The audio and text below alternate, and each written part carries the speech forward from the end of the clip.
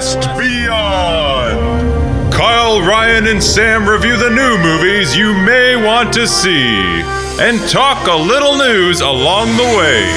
Venture with them for The Quest Beyond. The Quest Beyond, back again, another episode, here to talk about what's new on streaming service, because that's the world we live in. And with that, we usually do the news, but we're going to put a pin in it. Nothing was groundbreaking, and since we have a special guest to this episode, we do not want to take all his time talking about mundane things like how does Blossom look in the new Powerpuff Girls. Did you guys catch that fan art? No, we're not talking about that today. No, but her hair is orange. I did see that somewhere. She has dyed her hair. Yes, I cannot wait for that to be canceled after a pilot. Wow. But yes, we will talk about Zack Snyder's Justice League. That's right, it's finally come full circle. We did our very first episode, like a 3-hour episode talking about what to expect. The whole, what did we call it? The Snyder... It was like a retrospective. Yeah, exactly. That's what that was all my idea, and then I'm the one that was the reason it didn't work. Yes, Kyle got so excited he forgot to hit record on the entire episode. So we only had 2 voices. So that got That's thrown not out. what happened. It didn't save. There's a difference. Oh, man. But we're here to talk about the movie. It's finally come out. We can talk about that. And to top that off, The Falcon and the Winter Soldier released its first episode. So we can talk about what's going on, what we're thinking, what we can expect or theorize in the near future. This one's only 6 episodes as opposed to the 9 of WandaVision, so who knows? They might be on a faster track. The episodes are longer, so those 20-minute WandaVision episodes that you're hoping are an hour, that's come to fruition on this one.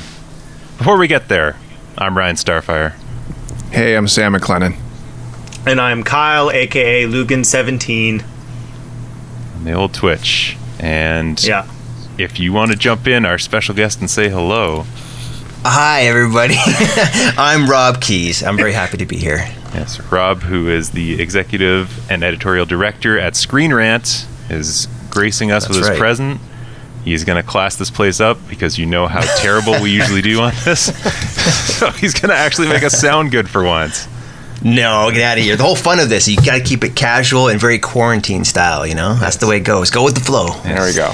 That just means cough every so often, and it's quarantine. Or there's a creaking of a beverage or candy bag. Yeah, that's not bad. It's real. It's immersive. It's we true. call that production value. All the Foley sound you effects. can think of. Yes. So there we are. With that, let's go right to the first segment. We're going to talk The Falcon and the Winter Soldier.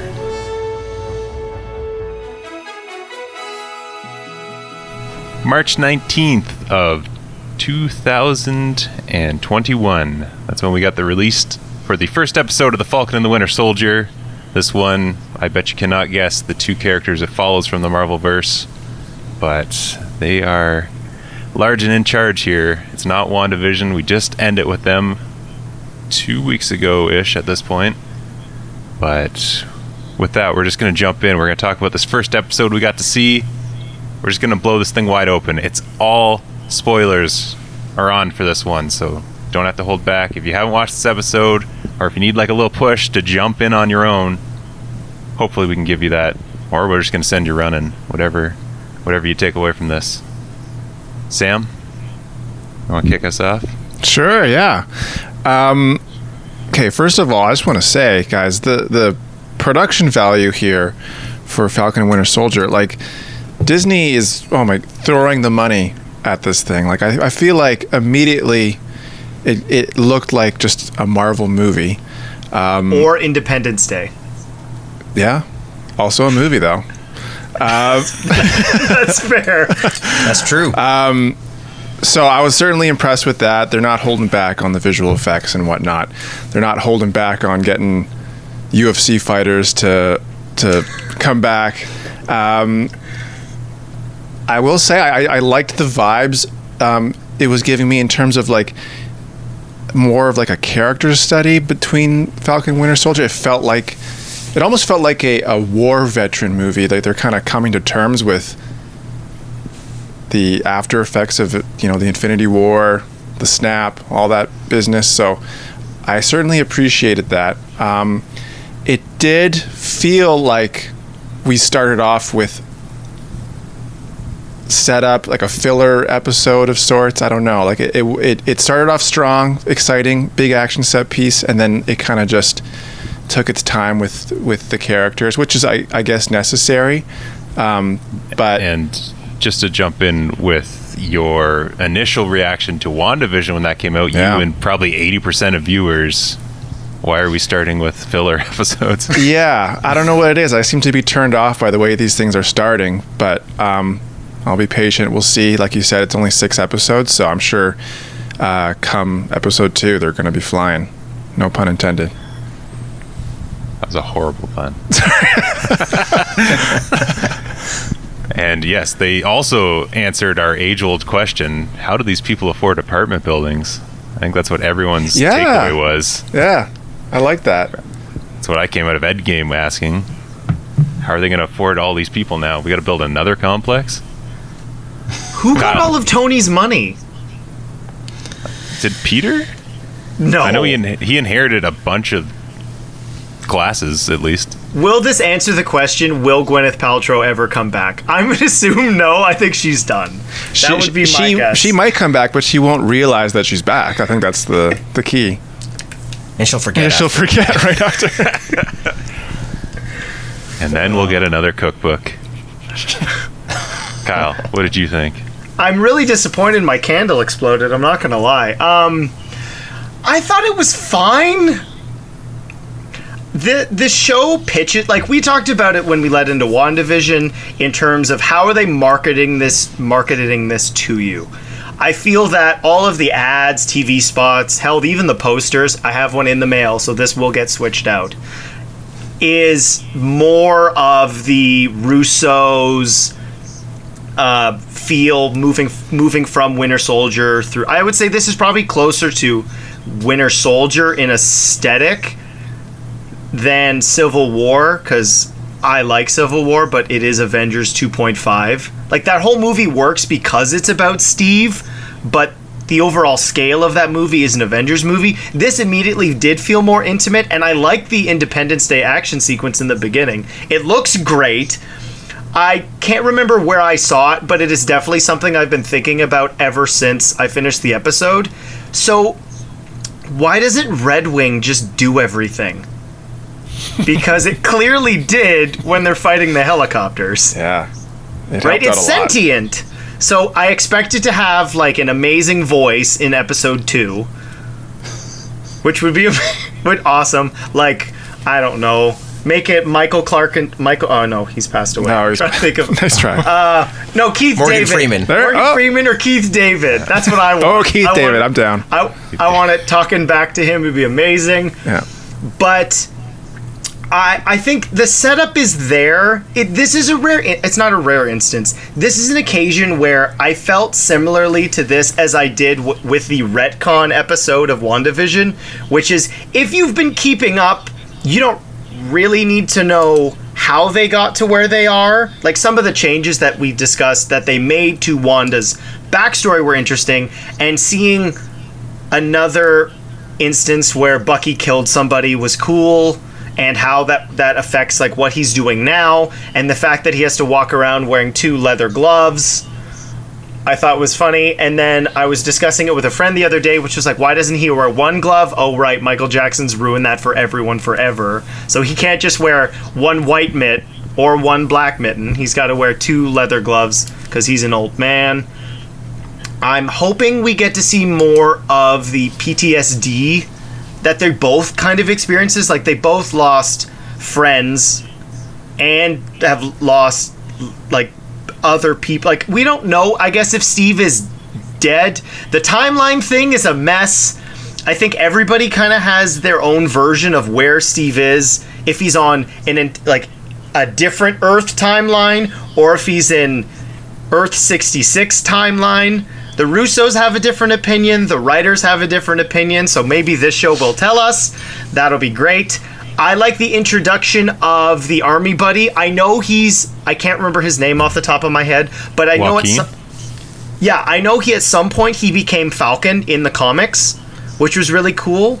So he also had like a jumbulation with Red Falcon. I believe they had some sort of hybrid thing going on at one point. Like a Hawk Man? Ish, yeah. Something like that. Okay, so he's got a bird head and then human arms. He was bird person, yes. A bird person. That works for me. So yeah, overall I thought it was good. I enjoyed it. There wasn't a moment where I was bored. I appreciate the fact that it feels more like an action drama, but I'm more interested to seeing where the show goes. And I can't wait for Purple Mask Zemo. That's really what I'm looking forward to most. I don't know if you guys have watched the like highlight. Is it Legends? I believe it's called on Disney Plus. It's like, I know Kyle turned me on to them. Yeah, they're hype videos. Hype videos, but they did one for Zemo too, and that got me the most hype. And I was like, does that mean he's gonna be a good guy? Like, I was like, what are the vibes on this thing? He's not gonna be a good guy. I skipped that one because it would only summarize one movie. And it was a good movie. It's true. Rob, we'll throw it to you. Sure. I'm of two minds, or maybe 20 on this. Everything you guys are saying is true. It's so unfortunate. And by unfortunate, I mean how this thing's rolling out. And you guys compared to the opening of WandaVision, which is very fair. When I watched WandaVision, I saw it through screeners, so I was able to watch 3 at once. And even that, to me, felt like not enough, right? We're not used to this slow burn approach. We're used to seeing complete chapters, not segments of chapters separated by week because of a merchandising or subscription plan. You know what I'm saying? So it's very unfortunate. This is why I'm a very pro-consumer advocate, and I think the Netflix model is the best for consumers because you have the choice.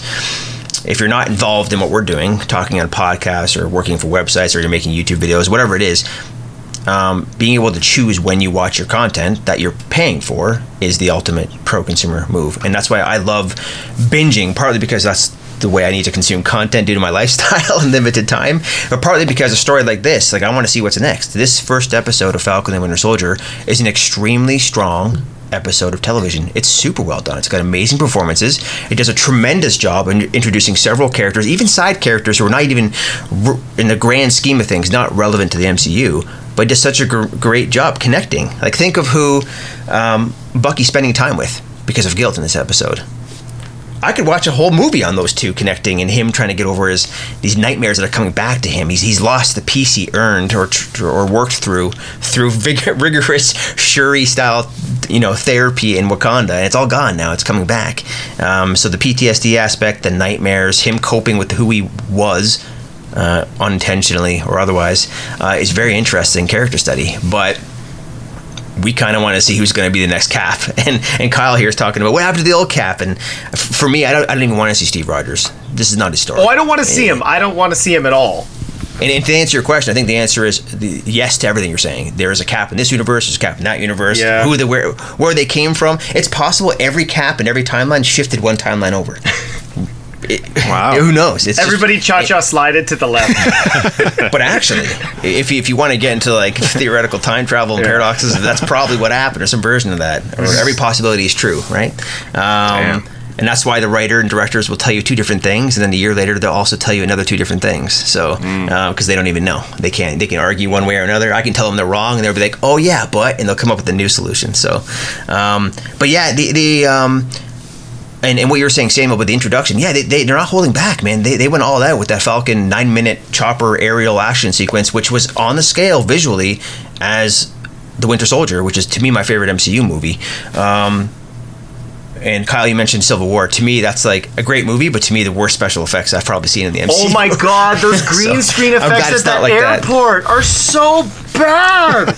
And dude, I was on set for that. That's the scene I was there for. That's Giant what they green had you screen see in Atlanta? airport. Oh no.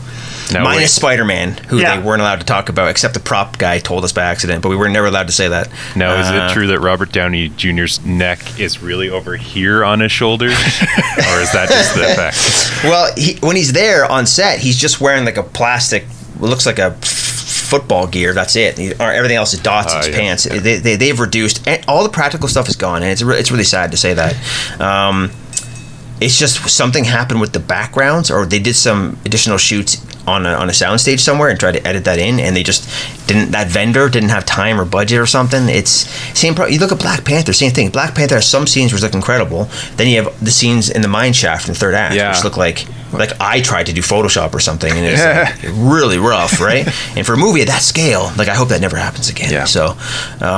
Anyways, that's a whole different story. But yeah, this show's good, and it's weird. It's all set up, though. You know, we get a deep dive into the characters, which is very strong.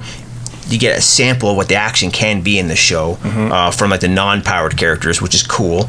I have another note on that one in a second. But it's all set up. So at the end, it's called Falcon and the Winter Soldier. They're literally never together in this episode. And Zemo, who we're all excited to see, not even in this episode. So it's all set up, which is great for TV. But again, we're all kind of like, well, let's get to the title card. But that's unfortunate, just because we've been brainwashed and trained that way through how Disney has previously released Marvel stories up until Disney Plus, and how we consume content on other networks, namely Netflix. But on the Falcon thing, I'll say one note, and this is mainly from the marketing materials. Like, I like the action scene in the beginning. My problem so far, and what I'm very concerned with, is that in the trailers for what's coming, we see samples of like Sam like throwing the shield and learning to do all these cool moves, and he's like bouncing the shield off trees, catching it with his bare hands when he's not powered. She cut his hands one off. Scene, right? I thought the whole cool part about the Winter Soldier marketing is that Bucky could catch it because he has the metal arm and he's super powered.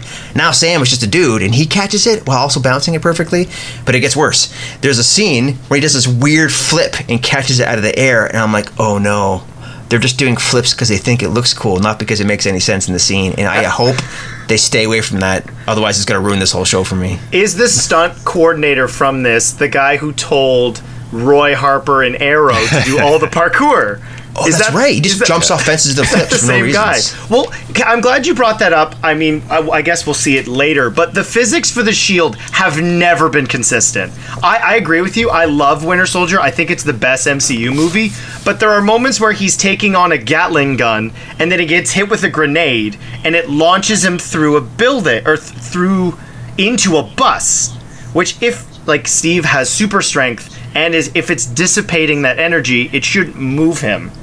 Mm-hmm. So I don't know. One thing, I guess, Ryan, do you want to bring up Wyatt Russell? Oh, I was going to talk about him for Yeah, sure. do it. Okay. Yeah. All right.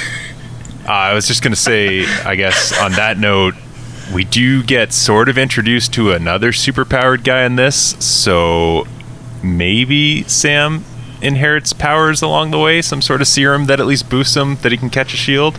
Like, it's hard to say what they're going to do. True. And hopefully that's not it. It would kind of be cool if we have one of these guys, at least, like just a straight guy that just has some sort of tech to help him along. I guess now that we have the absence of Tony Stark, who's going to fill that role? I was pumped to see Rhodey in this one. I did not expect to see him, and I'm a huge mark for anything they want to throw at me. If we get cameos all over the place, They got to set up the Armor Wars or whatever it's called. That's right. That's right. Someone's got to get excited for that show, so we got to build it up.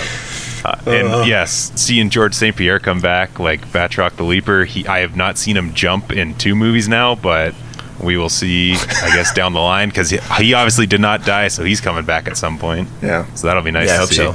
Or at least at the end of this one. But yeah, we got introduced to the Flag Smashers, and I'm going to gap on his name right now as we're just about to build up John Walker, the U.S. agent here, who's taken over the role and doesn't look like Wyatt Russell. He looked kind of like the old guy from Up. That's right. What happened? Like the mask really like affected his face. I don't know what's going on there. It's not doing him any favors, No, that's for sure. And he's a good-looking Looks like dude. the Captain America from that 90s movie that was made by like an Italian production company with fake ears. Yeah. Like they couldn't cut holes for his real ears, so they gave him prosthetic fake ears. Poor guy.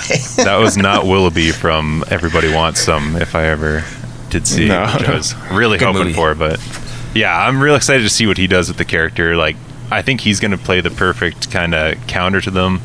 And obviously this whole episode they were building up, like, Sam's dealing with, am I going to take over that mantle? I don't really want it. It's not mine, even though Cap wished it on him.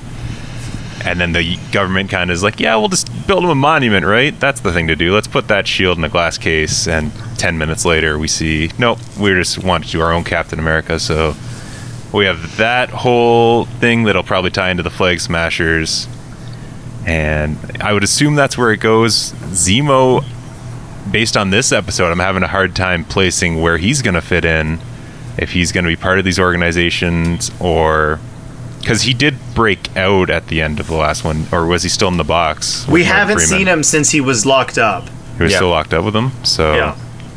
I guess we still got that breakout scene too.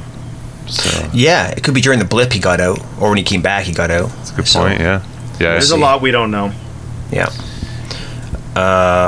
The U.S. agent John Walker thing is very interesting. We're going to be interviewing Wyatt next week, and a few of the other new characters coming in episode 2. So I'm very excited to see what they do with that. I kind of like the idea of Wyatt Russell in the MCU as a long-term secondary character is very exciting to me. So he needs his beard. He's had a beard for too long. Yeah. Is the idea that like he will have superpowers, or is he just like a mascot of sorts? Like, do we not know for sure? We don't know for sure in this adaptation yet, but he could. But I don't know. The idea of the U.S. government having their own superhero serum already seems odd to me, so I'm not sure. That's a big jump in story to just have off screen and just like introduce right at the end of this episode. Right. Unless you want to get, I don't know how much you guys want to get into speculation and theory, but like if someone like Thunderbolt Ross comes back and he's like still trying to do some Hulk style super soldier program, and then this is the result of that, but then it's like, everyone's going to be super soldier. But we did see the one Flag Smasher who had powers, the same powers seemingly on the surface as Steve Rogers would have, right? Yeah. Something sort of exists, at this point. Yeah. Well, in the episode, I think one of the things that I'm really curious about is Erin Kellyman, who was in Solo. We've seen her in the advertising. So again, this is probably the ads worked. When we barely saw her, I'm like, she's supposed to be important. And then like the story kept moving. She's going to be, yeah. Yeah. So it'll be interesting because she's playing, I had to look this up. I did not know what the character's name was. But she just straight up is a Flag Smasher. She's playing Carly Morgenthau, which is like a decoy name, I think, for the purposes of this show. Yeah, there's all these theories out there. She's playing Sin. She's playing, you know what I mean? So, or some version of that. So, a lot of mystery already. I hope they don't fall into this WandaVision trap where everyone's like, "Where's Mephisto?" Multiverse. The X-Men are coming, and like, none of it happens. Yeah. So, we'll see. Ralph I suppose. Boner. I feel like they might like obviously try and hook you for the next episode, but this one feels like they're playing it more straight. Compared to WandaVision, where everything was a mystery, and that was the whole reason why everyone was getting so hyped up about a cameo or whatnot. So I think this one will just be like straight down the middle, like action drama. Back to the government conspiracy style. Yeah, it is. But if you do remember the Winter Soldier and that theme, it is all about spycraft. So I think a lot of it, I think it's going to follow that theme a bit. Some the fact that Zemo's in here, he's all about manipulation, right? So I think that's going to be part of it. There's got to be more to this Flag Smashers than they want the old world back, the blip world, and it's like it's got to be more to it than that, right? So, and of course, as we all know, everything sets up something. Even if we want to avoid that conversation, could lead to Thunderbolts. It could set up Armor Wars or whatever it's going to be. Some of these characters are going places as a result of this story. So, it's exciting to think about that because again, we've seen nothing but the real life stories of these characters. Which again, that to me, why this is a strong episode. Because the problem with WandaVision, we saw real people who were in this fantasy world manipulated, right? It was an example of what real life was like after the blip, outside of seeing the grief story of Wanda. And if you go back to Avengers Endgame, we only had really one sequence where we saw the real world, and it was when Paul Rudd, Scott Lang came back, and he was trying to find his daughter, and he saw the monuments, he saw the dirty streets, he saw the parks as they were, and that was the only example of like the real world, the real stakes, what we're fighting for, we've seen. So if this can ground everybody back to saying, hey, the world kind of sucked, we're out of money, there could be population issues, the banks are all messed up now, that's something we desperately needed as a refresher to reset everybody going into phase 4. So I'm really, really happy to do that, and I hope even the ground surface stuff when they're in the Middle East doing missions and trying to figure out who the Flag Smashers are, the more real world people we get in this show, the better all the other shows will benefit from that, I think. And it does kind of talk about how WandaVision, like we knew months before that Wanda was showing up in the future, Doctor Strange and everything, like everyone's kind of making that connection. They haven't told us where Falcon Winter Soldier are going after this. We don't know what's happening, so it could remain quite small, quite compact, at least on that regard. and stay with these characters rather than just be building towards something the whole time in a They're all future Skrulls. That's what's happening. They're all Skrulls. Actually, could be. Yeah, true. We have to justify that show somehow. Which we can also justify that Bucky went on a date this whole thing, and yeah, I finally saw it. I understand why everyone's telling me Sebastian Stan is hot. I saw it in this restaurant when he's brooding. I was like, I get it now. He is an attractive man. This whole time it's been over my head, but there it was. Was it the haircut? I think it's got to be the haircut. It's the haircut, yeah. I should cut my hair. I got hair. It's out of control. Oh man, yeah, he was in a different kind of quarantine though when he was before he got to that. So. I want a cryogenic quarantine. You don't put on any weight. True. There you go, yeah. Oh, Gonna see how trim Walt Disney comes out in a few years.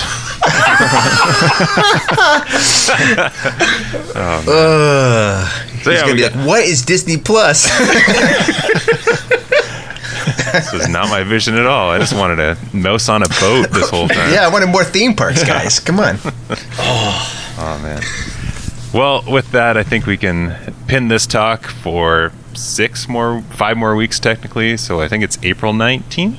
April 23rd is when the final episode of The Falcon and the Winter Soldier will wrap up, and we'll get to talk about what happened this whole series, this whole 6 episodes, and if any of these theories kind of panned out that we've been talking about, or how far off we would have been. So with that, though, we can jump into the meat and potatoes of this episode. And Kyle has prepared a 3-hour rant on to review, so we're all gonna buckle in. We're gonna take quick snapshots of our screen and just put them on and turn our cameras off, so we're still here as we jump into Zack Snyder's Justice League. Many moons ago at this point, we watched this movie called Justice League, directed by Joss Whedon and Zack Snyder, allegedly. And it sucked. Pretty much we can all agree it sucked. I won't speak for Rob because he's new here, but I know where the others stand. But I have a bigger answer. I think all the DC movies back then sucked. So low bar. Nice. there we go. And from that point, a whole movement spun out of it. Just release the Snyder Cut. It exists somewhere. We were robbed of it. Joss Whedon was only brought on to just kind of punch up some comedy in this script. We didn't want him taking over. And we've talked about that whole backstory long enough as to why events transpired, the unfortunacy behind it, so we won't jump too far into that side of things. We'll just fast forward a few years to the announcement of Zack Snyder's Justice League.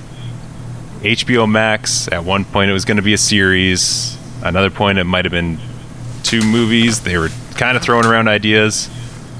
But we got a 4-hour cut. The entire movie from start to finish by Zack Snyder's hand. They show a nice opening to this of Batman walking away from camera, and it just says directed by Zack Snyder. And millions of people around the world cheered. Just on that scene alone. I heard Kyle from many miles away. it's like Superman's yell. Yeah. Yes! Yes. So, to kick it off with that, Sam, Yo. what is Zack Snyder's Justice League? Well, according to IMDb, this is actually one of the longer ones from IMDb.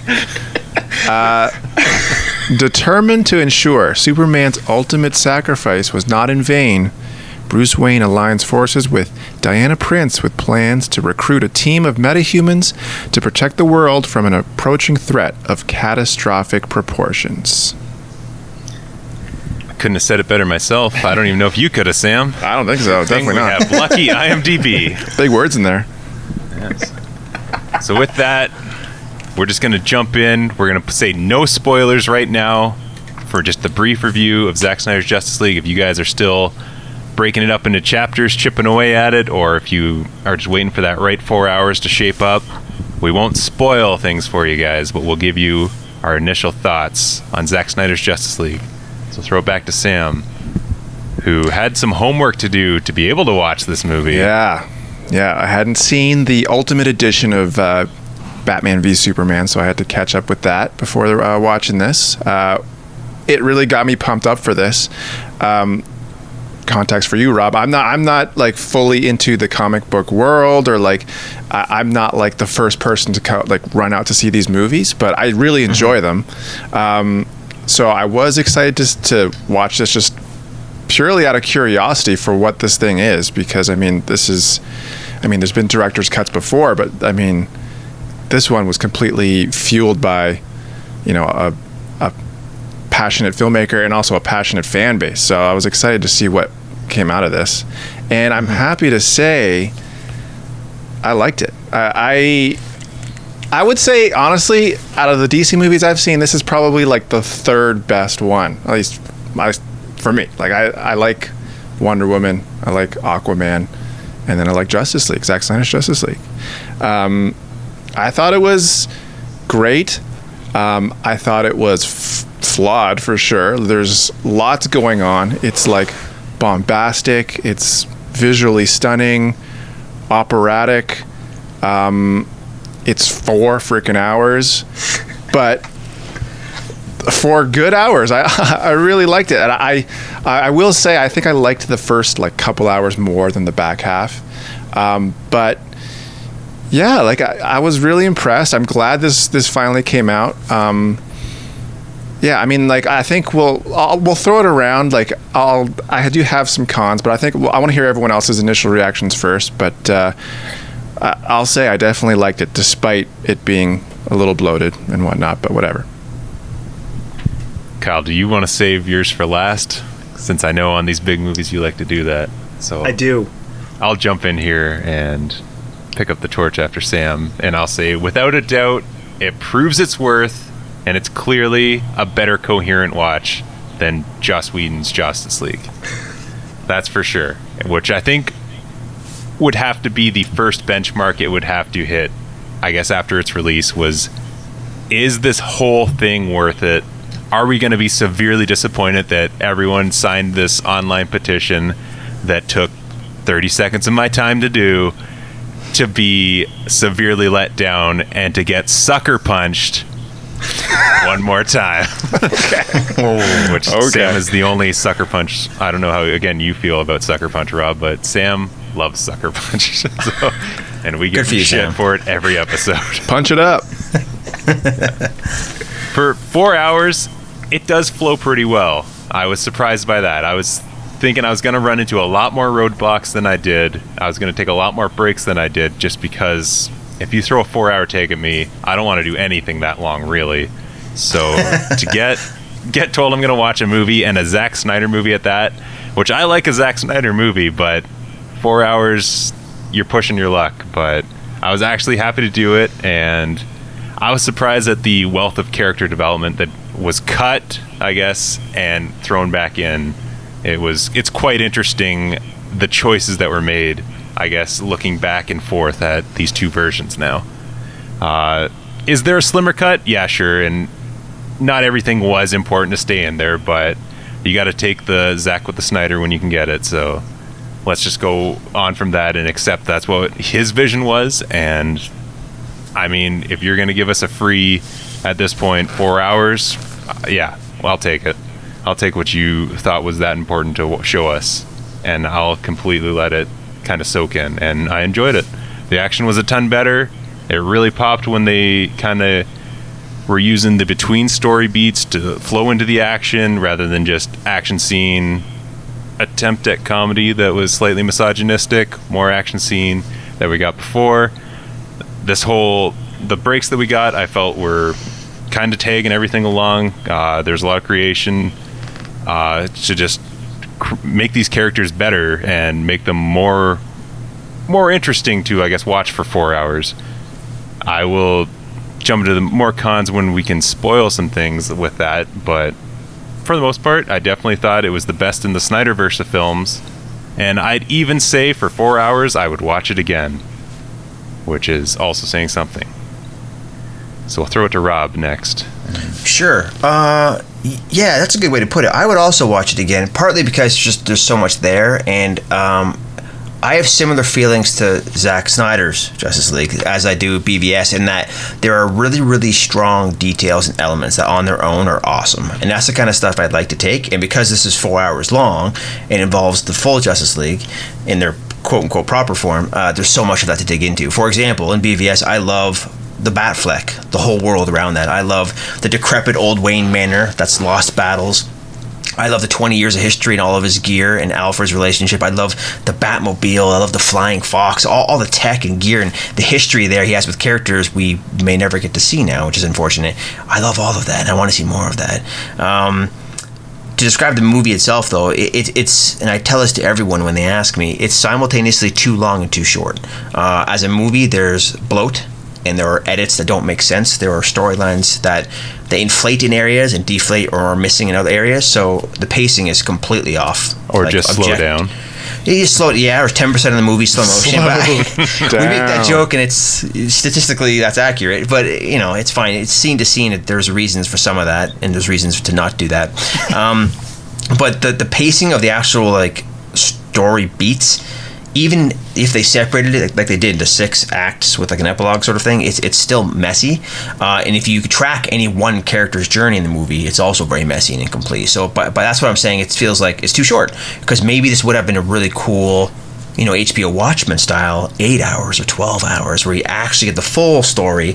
Because half this team they hadn't had their own really their stories yet. You know what I mean? They haven't at the time this movie was originally intended to release in 2017, and to take all these iconic myths, as Zack Snyder would describe them as, who have decades and decades and decades of lore behind them, and to just throw them in a team and say, hey, you're fighting CGI things now, and there's boxes everywhere, and you're like, wait, what? So to a casual viewer, that's all meaningless. Then you throw them on this journey where you see a character and they're missing for 75 minutes and they come back. Or you have other characters who were not in the movie for 3 hours. It's very jarring. Now, for fans who've been on this journey, Man of Steel, BVS, and this, that's awesome. You're getting so much more of that, and you're seeing that fleshed out more. And for fans of the comics who know all this stuff and all the little special surprises in this movie, that's great. But as a movie, standalone, it's a complete and utter mess. But I enjoyed it because I like these movies. I've been following along, and I'm in the industry, so we've written 5,000 articles on Snyder's DC Universe since it began. I remember writing an article many years ago in the Watchmen era about how Warner Brothers was going to choose Zack Snyder to do Man of Steel. It was down to a short list of 3 or 4 directors. I'm like, they're going to choose Zack Snyder, here's why. And they did. And now look at us years later. He's done Justice League 1.5 times. What a journey, right? So this whole thing and the passionate fan base behind it has been great for business. But because of that, it's hard for me. And I think anyone who's kind of followed along with the whole Snyder Cut movement for the last 3 years, it's impossible to separate the product from what it represents, you know what I mean, and how it got here and why it looks the way it does, you know what I mean. So it's such an interesting product for consumers for that reason, you know what I mean. So I enjoy it for that reason too. It's such a cool experiment to see this 4-hour thing. This would never release in theaters like this, and it's like the beginning of a trilogy but also the end of one, and we may never see that, and it's so strange. But it's also hard to kind of look away. So for all those reasons, I would definitely watch it again. It's good, it's cool for what it is, but what it is very hard to describe, I'll say that. That's certainly a good way to put it. And yeah, the people that were in it, they've been in it from the beginning. They're watching that 4 hours, eyes glued to the TV. But there's people like my fiance who, do you want to watch this with me? I'll watch it if I hear it's the best movie ever, but I'm not sitting down for 4 hours. So yeah, selling the layman, lack of a better term, to watch this movie, I think that's the real challenge on this one. Now, we have our final person to talk about it. He's foaming at the mouth. To quote The Dark Knight, he is a mad dog who's chasing cars. We're going to let him catch the car. Let's see what he does. All right. So my experience with this film, I wouldn't recommend to anybody at all. I almost feel too old for this at this point. Well, and having small children definitely affects my viewing experience of this. So I, for some reason, decided to watch it at 3 a.m. Eastern Standard Time when it released, which, don't watch anything at 3 a.m. I don't recommend it. I was 3 coffees deep by the time I got to the end of the film. Was it a How I Met Your Mother episode? Nothing good happens after 3 a.m.? No, you know what it was? your brain just isn't functioning at full potential. So regardless of anything, it would have been tough. Although I don't think we can. Not talking. The length is obviously going to be something we're going to discuss. And as a Snyder fan, I feel like I've been training for this for most of my adolescence. Right? We had. I mean, up until this point, his movies were about 2.5 hours. Pretty much everything was. And then we had BVS, which was an incomplete film because they cut out. Actually, sorry. Before that, we had Watchmen, which has 3 different cuts. There's the theatrical cut. There's the director cut, which is Zack's preferred, which is, I think it's like 2 hours and 40 minutes. And then there's the ultimate edition of that, which is 3.5 hours, which includes the animated Black Freighter, which is, it's worth one viewing. I wouldn't recommend going back to that version because speaking about discombobulated, like it is really jarring going from this movie that's supposed to be in the 80s to this like cell animation with Gerard Butler yelling at dead people. Sounds good. Yeah, animated dead people. And then we got Batman vs. Superman, which was about 2.5 hours, and then we got UE, which was 3. So 4 hours, and then we're talking about length of movies. Endgame was 3 hours, so sure, let's tack on another hour. So I watched this from 3 to 7, and I don't think I processed anything. Like, I was aware I was watching. I felt like, not to talk about Marvel, but I felt like I was astral projected out of it. Like, I was there experiencing the movie, but I couldn't tell you into words how I felt about it. It was, Rob mentioned, like, elation that it existed was the only thing I could really convey to my wife, who unfortunately, for our entire relationship, has had to deal with me talking about Zack Snyder films. What a saint. Yeah, she deserves a gold star. And I promised her I wouldn't talk to her about this movie once she had seen it. I would save it for other people. So she has now seen it, so she feels very happy that she never has to hear me talk about it, at least to her. So I viewed the movie 3 other times after the ridiculous morning call. I watched it in one full sitting when I was able to function entirely. And then I watched it out of morbid curiosity in the parts to see if I felt differently about it, because with the mystery around how it was going to get launched, I was curious as if maybe I feel differently if I watched it in pieces. And then due to having 2 small children, we watched it in 2-hour chunks. And I finished it minutes before we jumped on this call today. So I'm as fresh as humanly possible. And the best way I can describe this is Zack's doctorate in filmmaking. I think he's using everything he's ever attempted to do, or any trick we've known him for, and he put it into this magnum opus.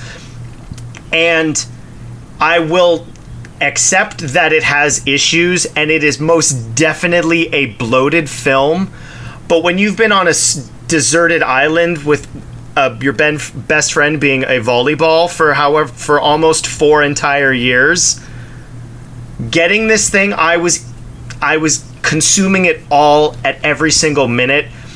I think the first time, Sam, we know it would be different. I guess we should. You had never seen the theatrical cut, no. So I'm curious if your experience was different, because I know the first time for me, I was watching it going, okay, like a lot of this is familiar, okay, and then noticing the differences immediately. But in viewings 2, 3, and 4, similarly to the Ultimate Edition, I was like, this is the movie. Like, forgetting what we had been given before, but getting to see true Batfleck back in full fashion was so gratifying, and getting to see the versions of the characters that this universe had intended for us for almost 4 years ago.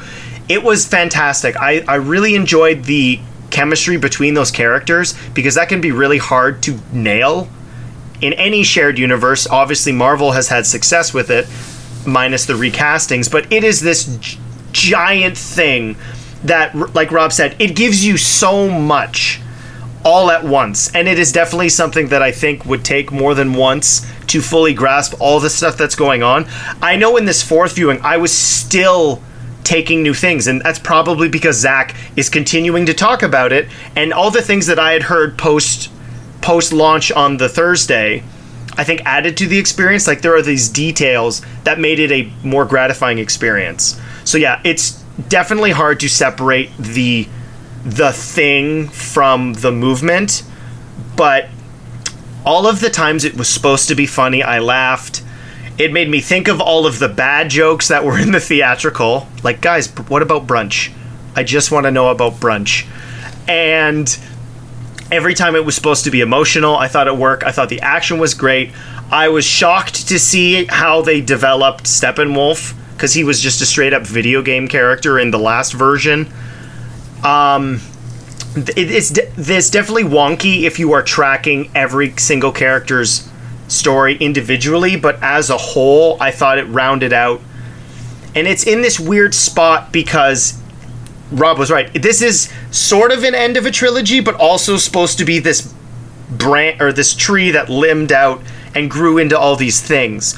So it's hard looking at those things as unanswered questions or mystery boxes, because this movie was made 5 years ago. Rob was there when they shot some of this movie in England, and not knowing where those things are going to go, or even if we're going to get more, that was kind of dampened my excitement. But overall, it was the experience I was hoping it was going to be. Well, that is high praise, because I'm sure anyone who's listened to this podcast knows how high Kyle has been on it. He has spent millions of dollars on Zack Snyder apparel. He owns 12 of every shirt that was available. So It's two. And they went to charity. They did go to charity. Donate to AFSP. There we go. So yes, I'm not sure if it is a surprise or not that everyone actually enjoyed this cut. I know Kyle is relieved that he has to do no retconning to our entire viewing experience, so there's that. We won't have to go back for any of that, but with that, we can say we all have liked Zack Snyder's Justice League, and you guys should go check it out if you haven't yet, because we are going to take this to spoilers next and really jump into some things, give a lot more, I guess, examples of what we're talking about, maybe some of our favorite scenes, our least favorite stuff, but the gloves are off at that point. This is going to be your final warning. After this music plays, you guys don't have any more chance. You're going to have to listen to 4 hours of us breaking down this movie. Spoilers for Zack Snyder's Justice League. Here they are. You have no time. You're done. Just keep listening at this point. Here they come. Sam, full spoilers on. You want to just jump in? I know we usually do a full synopsis thing, but we just agreed 4-hour movie. A lot of synopsis. Let's just, what comes to mind, what washes up from that, and we'll just fall down this huge rabbit hole.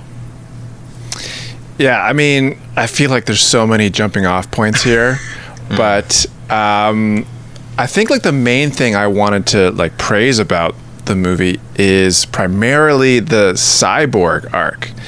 I feel like that's the strongest arc in the movie, mainly because I think he's given the most to do. But I felt like Cyborg, for me, like I didn't really know much about Cyborg besides the scenes from BVS, like really flying under the radar for me. But the way his story is told in this, it was satisfying. I really enjoyed it. He became like a favorite. I really appreciated the Zack Snyder hard-hitting action. All the set pieces, ranging from what goes on in Themyscira. Is that right? Am I saying that right? And then, even like, I'm jumping around here in my mind, but like Wonder Woman's bank robbery, the way she stops that bank robbery, that was just like, that's what I wanted to see from the Wonder Woman sequel. Like just an action scene like that. Like that was awesome. Yeah. Patty Jenkins has done so much good for Wonder Woman. Yeah. But they need to mix in some of this Zack Snyder action, because when she's doing tornado wrist gauntlet blocks, I was like, holy shit, where was this? Like, I like this so much better than the practical running on the highway stuff that we got in 94. or 84. And then she obliterates Roose Bolton. Yeah, he gets fucked up. He does. Well, what did you guys think of, like, say, about the Cyborg arc? Like, were you guys happy with that? It's the heart of the movie, right? Like, that was the whole, from get-go. Like, it's such a, I don't want to quote Stephen Colbert, because I do listen to BVS by the minute and will be listening to Justice League by the minute. But the best way to sum up any time I saw any footage for this, which was the exact same, which is, why was this cut? Like, obviously, we're going to talk about maybe what could have been trimmed to not have it be 4 hours. But it'd be like cutting out Tony Stark's arc from Endgame. Like, the theatrical cut continues to baffle, and, like, I thought Ray Fisher was fantastic. That scene alone of him in the car with his mom before the accident, I was like, oh, okay, I get why Zack was saying what he was saying. This guy's amazing. He had a lot of heart there. I'm still kind of torn if I loved Cyber Robin Hood scene when he gave the stack. Like, I'm not sure if that was the best way to show, like, that he still has a heart even though he's kind of sheltered off from the world. Like, part of it I'm like, that was a cool scene, but another part I'm like, is that the best use that we could have done? Like, him just creating a brick of money to end up and then just a couple yay, we won the lottery. I did another podcast where I was asked about that scene, and someone said, where do you think he stole that money from? I'm like, someone evil. It was Lex Luthor or something, but I'm assuming it's someone bad. But yeah, it was a very CW moment when he just does visualize stack. I'm like, I think there's a better digital way to visualize this, I think. But you're right, Kyle and Sam. He is the heart of the movie. He does give one of the most emotional performances because he's allowed to. And I love the idea of the theme that he thinks he's a monster, but really, he is the most human. And the reason he gets into trouble in school is because he put himself in the line to help someone in need. And here he is again, sacrifice, constantly taking the beating himself, mentally and physically, always, to do what's right for everyone else. So, despite losing everything, including his family. So, really strong stuff. And Ray Fisher, for some of the parts I thought were a little goofy, maybe, like when he's allowed to be human, and I say that knowing he's a cyborg, like, he's, like, incredible, like, really emotional, heartfelt stuff. So it was awesome to see that. I saw something really funny, quickly about the bullet thing, which was like, why is she moving so fast? It's like, she blocks bullets. Like, she's not just standing in a spot where it's like, oh, it happened to hit my gauntlet. Like, she has to move to block them. So it's a safe assumption she could move at fast speeds. Wait, say that again. It's a safe assumption she can what? Like, so word for word. Tell me what you said. It's a safe assumption she can what? Move at fast speeds. It's a safe assumption she can move at fast speeds. Yet, the guy, when he's reloading his gun in slow motion, what does she do? Yes. Doesn't take the gun away or take him out. She says, this room is full of children. I'm going to take out half the building with the people outside and put all these people at risk because I'm dumb all of a sudden. What the hell was that? That's fair. I was surprised by that scene with bullets and the bomb, and it's cool, beautiful set piece. By the way, it's shot almost like as a nod to the beginning of The Dark Knight, the bank heist scene, where it's very like pulled back and it's like very kind of almost like it's desaturated a little bit, but it's grim and there's this weird like a hum in the background. You know something's up, and it's like a Michael Mann movie. But shot with real cameras, not iPhones, and it's we spend like 3 minutes on a briefcase only, walking up the stairs and everything. But it's cool, the ramp up, the building, the character design, and even though I have no idea why these guys they're there, what they're doing, it's all dumb. But man, the scenes, like you said, and the way she comes in, she's a superhero, she's a warrior, and she's going to show them who's boss, right? And then she becomes the biggest idiot I've seen in a movie in 20 years, in a span of 2 seconds. And I'm like, you had it. You had 5 minutes of amazingness. Then you go, oh no, you ruined the whole moment with this scene. Why would she take out a building? She's just full of kids. And then she turns around and the kids are all smiling. There's no shock or the fact that she blew upside a building. They're all just happy. And she's like, I want to be like you one day and obliterate humans and walls and put everyone at risk. And it's like, oh, come on, guys. But that's the moment? Sam catching the shield thing from earlier, though, right? It's exactly. It sounds cool, right? Sounds cool. Ugh. I'm not gonna. That kid interaction, though, for me, I totally agree. In retrospect, could have. I'm thinking about it though. To quote Gal, she calls it the boosh. to our knowledge, does the boosh go backwards? I don't know, but I know when you take a wall out of a building, people can get hurt. That's true. Fair point. I know not much, but yes, the power is cool. It's just like that moment, it was ruined. Like she just individually took out people. Yeah, she individually took out people. They emphasize how fast and effective she is, and and then the one moment she has where she has the most time against the least amount of force, one person, no bullets in his gun. She takes out a building when there are police and civilians outside. When right behind her, 6 feet, is a classroom full of students. She says, I'm not going to take out the guy. I'm taking out fucking everything. And I'm blowing him into particles. Yeah, she's just trying to impress these kids, I think. Like, why not just destroy the dude? You know what I mean? Like, we can all acknowledge how nitpicky this whole conversation, but like, how often does she do the cool slide, kick out the leg thing? Like, why didn't she just do that? True, I'm down. All of her physical moves are amazing. So the fact that she just did that didn't fit the character, the moment, or the build-up. So very strange. Doesn't follow the logic of the scene to me. So no, that's fair. One of the things, though, I guess this is so hard because I guess this scene immediately for me, though, identified one of the best changes for the overall movie in general, and that's the score, because Danny Elfman was sleepwalking through whatever the hell he did in he probably used the Linda Carter theme and I just didn't notice, but the use of the choir and the Hans Zimmer, I think it's an electric cello, is where I'm not going to create the sound, but where that comes from. Well, it's that sound pretty good. It's a bass, but you turn it up and cello. But I immediately, while watching the movie, was like, oh, fuck yeah. This is supposed to be awesome. And the score, Junkie XL, or I guess he wants to go by his name now, Tom Holdenberg, immediately just, all up in this. This is awesome. But yeah, it's... So, one thing, though, because a nitpick for me was she does the boosh too much. And I get story-wise... This is the thing where you're talking about the continuity of the universe. 84 is not in this continuity. So the last thing we've seen her do is harness lightning, which I guess maybe she thought was a bad idea in the center of this building, but this awesome shockwave attack will work. But while seeing her do that, it made me realize how often we don't know which king of Atlantis it is, because it's not Atlan. They make a point of not saying it's him. Mm-hmm. All he does in the history lesson is ground pound. He does nothing else. He just slams the Triton on the ground.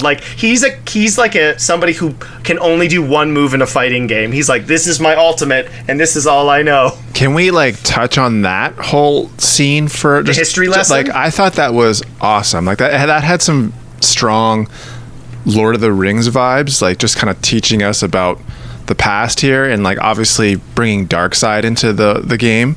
I love that stuff. I thought that was great. I feel it was a little unfortunate that Gal Gadot was the narrator for it, because I still think she is probably the weakest actor out of the bunch. But regardless, the lore, the myth making there was really cool. Yeah, any scene that's kind of carries that tone. And in Ragnarok, I know they invented that special camera for the Valkyrie scene when they're riding into battle, and throwing any sort of pastime war style theme, but slowing it down, real gritty, real dark like that. For some reason, it just pops on camera. I feel opening it up to where okay, there's the people of the world are working together with the Atlanteans, the Amazons, humans. It just naturally you can compare it to Lord of the Rings with all the different races there. So I liked how they're doing that. In Justice League, did they take after David Thewlis for Ares? I can't remember, I honestly. Remember that either. Well, they took out. Well, it was interesting because as a comics fan, I assumed that was Euxis, proto Darkseid. But I guess the movie's nah, he's just been Darkseid the whole time. He just decided to wear some chest armor after he got his arm almost sliced off. Should have went for the head. That's character development. Yeah. I don't remember if Lupin was there, but the one thing that I kept looking at, and I'm sure somebody, I was trying to figure out if that Green Lantern is supposed to be like an ancient Tomar-Ray, but he doesn't have the fin. No, I think they named him. It's not Tomar. Did they? Okay. Yeah. But no, I love the history lesson. Like that for me was kind of, it's like a microcosm of the entire movie, which is it's supposed to be this like Ben-Hur size epic, and you get that in the action sequences and specifically in what you could quote unquote call an exposition dump. But when you're watching what's happening in the history lesson, I think that it just being pure exposition kind of goes away. Because it's like seeing a Green Lantern get their hand cut off before they're about to generate a construct is probably one of the coolest things put to a comic book movie. And very Marvel for a character to be losing their hand after Luke Skywalker. Was it the right hand? I think this is left, if I recall. His left has the ring, so that would have been that one. Yalen Gur is that Green Lantern's name. Oh, okay, yeah. Well, yeah, we talk about the history lesson with that. We also get an alternate timeline in this one, if you want to say the nightmare scene at the end. Yeah. How do we feel about that one? I guess its positioning. I'm just gonna. I'll quickly say that I thought the epilogue was like atrocious. I thought that was real bad. I didn't like the whole 30-minute block. I really didn't like anything that they like. It just. I get like like we've been talking about. This is a one of a kind thing. They are essentially just putting in what would have been like, after credit scenes. But just like Martian Manhunter, awesome. Did he have to, say his name like that? Like he should have said John Jones. Yeah, like Rob talked about, like this being. I would say this is not for a generic fan. Like there were a couple times Nelina was like, and I'm like, I'll answer it if you want right now, and we can pause it, or we'll talk about it later. And that like there were certain parts of the movie, like being somebody who's followed the entire journey of this thing, like since. Or I guess it was May of 2017, like since this all shifted, there were moments in the movie that are like, oh fuck yeah, like Martian Manhunter reveal.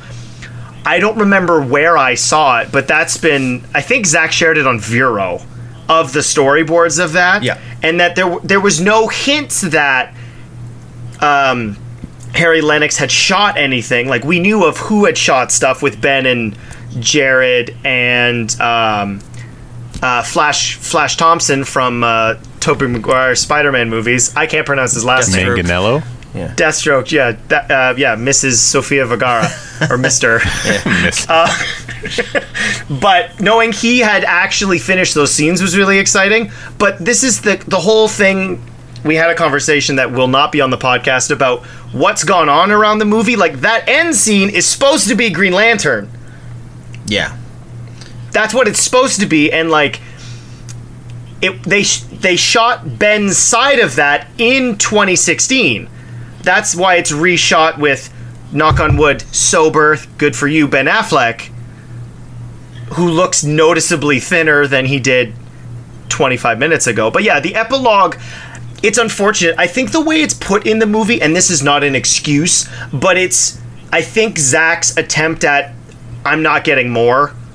Yeah. So I'm going to try to wrap up everything I can. Like, I appreciate tying up the loose threads. It definitely feels, you're right, like 7 post-credit scenes. But remember that Lord of the Rings, The Return of the King in the end? It's kind of like a meme. The 9 endings. Now take that, but now none of it relates to the film, and sometimes there's other characters, and sometimes other timelines, and then there's another 30 minutes of that on top of that. And you're like, so like it's really really cool. What you're saying is all true. It's very, this whole project, right? From on paper, it's by the fans for the fans. So this is just like him's last shot. I'm gonna take all the footage I have, shoot a few things, even though Warner Media said don't shoot extra things, and just throw it all up there because I think it's cool, and I'm gonna make a bunch of cool marketing gimmicks out of this that aren't even in this film. Some of it will be, won't make sense. That's what this is. So Samuel, yeah, it doesn't belong in this story at all, and on its own, it's still messy and all over the place. And Martian Manhunter's role in this doesn't make any sense at all. He has 2 scenes. He has the epilogue night, this when he shows up with Skinny Ben, and then he also has got the scene where he goes in to manipulate Lois Lane all of a sudden, which doesn't even fit. Not only does it fit this story, him as a character. Yeah. How he acts as Martha doesn't make any sense, but it also doesn't fit the Harry Lennox character we met in the previous movies. BVS, he was also kind of forced in as well. But Man of Steel, it doesn't make any sense at all. I can't even justify it in any way. But like for me, again, like I like seeing another take on Jared Leto Joker, but man, it doesn't not belong in this film. Why is Deathstroke in this movie at all with Lex Luthor? That's no relevance. You know what I mean? Well, that's one of those. It's so frustrating because that's what we talked about in non-spoilers. That's a thread for a movie trilogy with Ben Affleck that we like. I know. That's where like you could probably safely cut out half an hour. Yeah, but that didn't damper my viewing experience of them because it was but you gotta remember, more. You have been following this since you just said May of 2017. You know all the characters. You're even naming Green Lanterns who aren't even in this film. So like that's what I'm saying. But like that, I think is 1% of the audience. The yous and me's, the four of us, even I think are 1% of the audience doing a podcast about this. I do think you talked about your partner watching it. My partner doesn't even want to watch it because it just doesn't make any sense. You know what I mean? That being said, she's excited to watch Wonder Woman 84 on Blu-ray, but not that that's a better film at all. But but the epilogue overall, there's some cool things in there, but I do get frustrated. Like, again, from the business side of it, we're seeing Zack Snyder and the Snyder Cut official handles in HBO Max tweet out and send Facebook images of like the Bat Tank from Frank Miller's comics, right? That has no place in this film at all. I don't even think that was supposed to be in Batman's. Ben Affleck, from what Ben Affleck told us, I don't think that was even going to be in that movie. They just made that shot, and it's in there for a split second. He's standing on this ginormous weaponized tank, and you're like, what? And like, why is that in this movie? Is he preparing for like another invasion, I suppose? But well, the only reason this is I guess maybe the benefit of 4 viewings is. Like, so the Batmobile's been destroyed. I think it's safe to say that the BVS Batmobile is this one because it's like couple months. Yeah, it is, and it got wrecked. Right, yeah. Right, and then got wrecked, and that's why all the guns. Because referencing your set visit, I recall you mentioning like this is going to be like the Batmobile on steroids. Like you thought it had guns in BVS, like it's guns on guns on guns. Which we saw. We saw the howitzer cannon on top, the extra guns on the side, the missiles, all that stuff. So yeah, right. And so it gets destroyed. So I guess he's like, well, I got the War Machine to and it's that is Easter egg bonanza, right? Because he's on the War Machine, he's in the BVS suit, which is closer to the Dark Knight Returns suit. And then if you look really carefully, he's captured. Not X-Men mutants, but mutants. Yeah.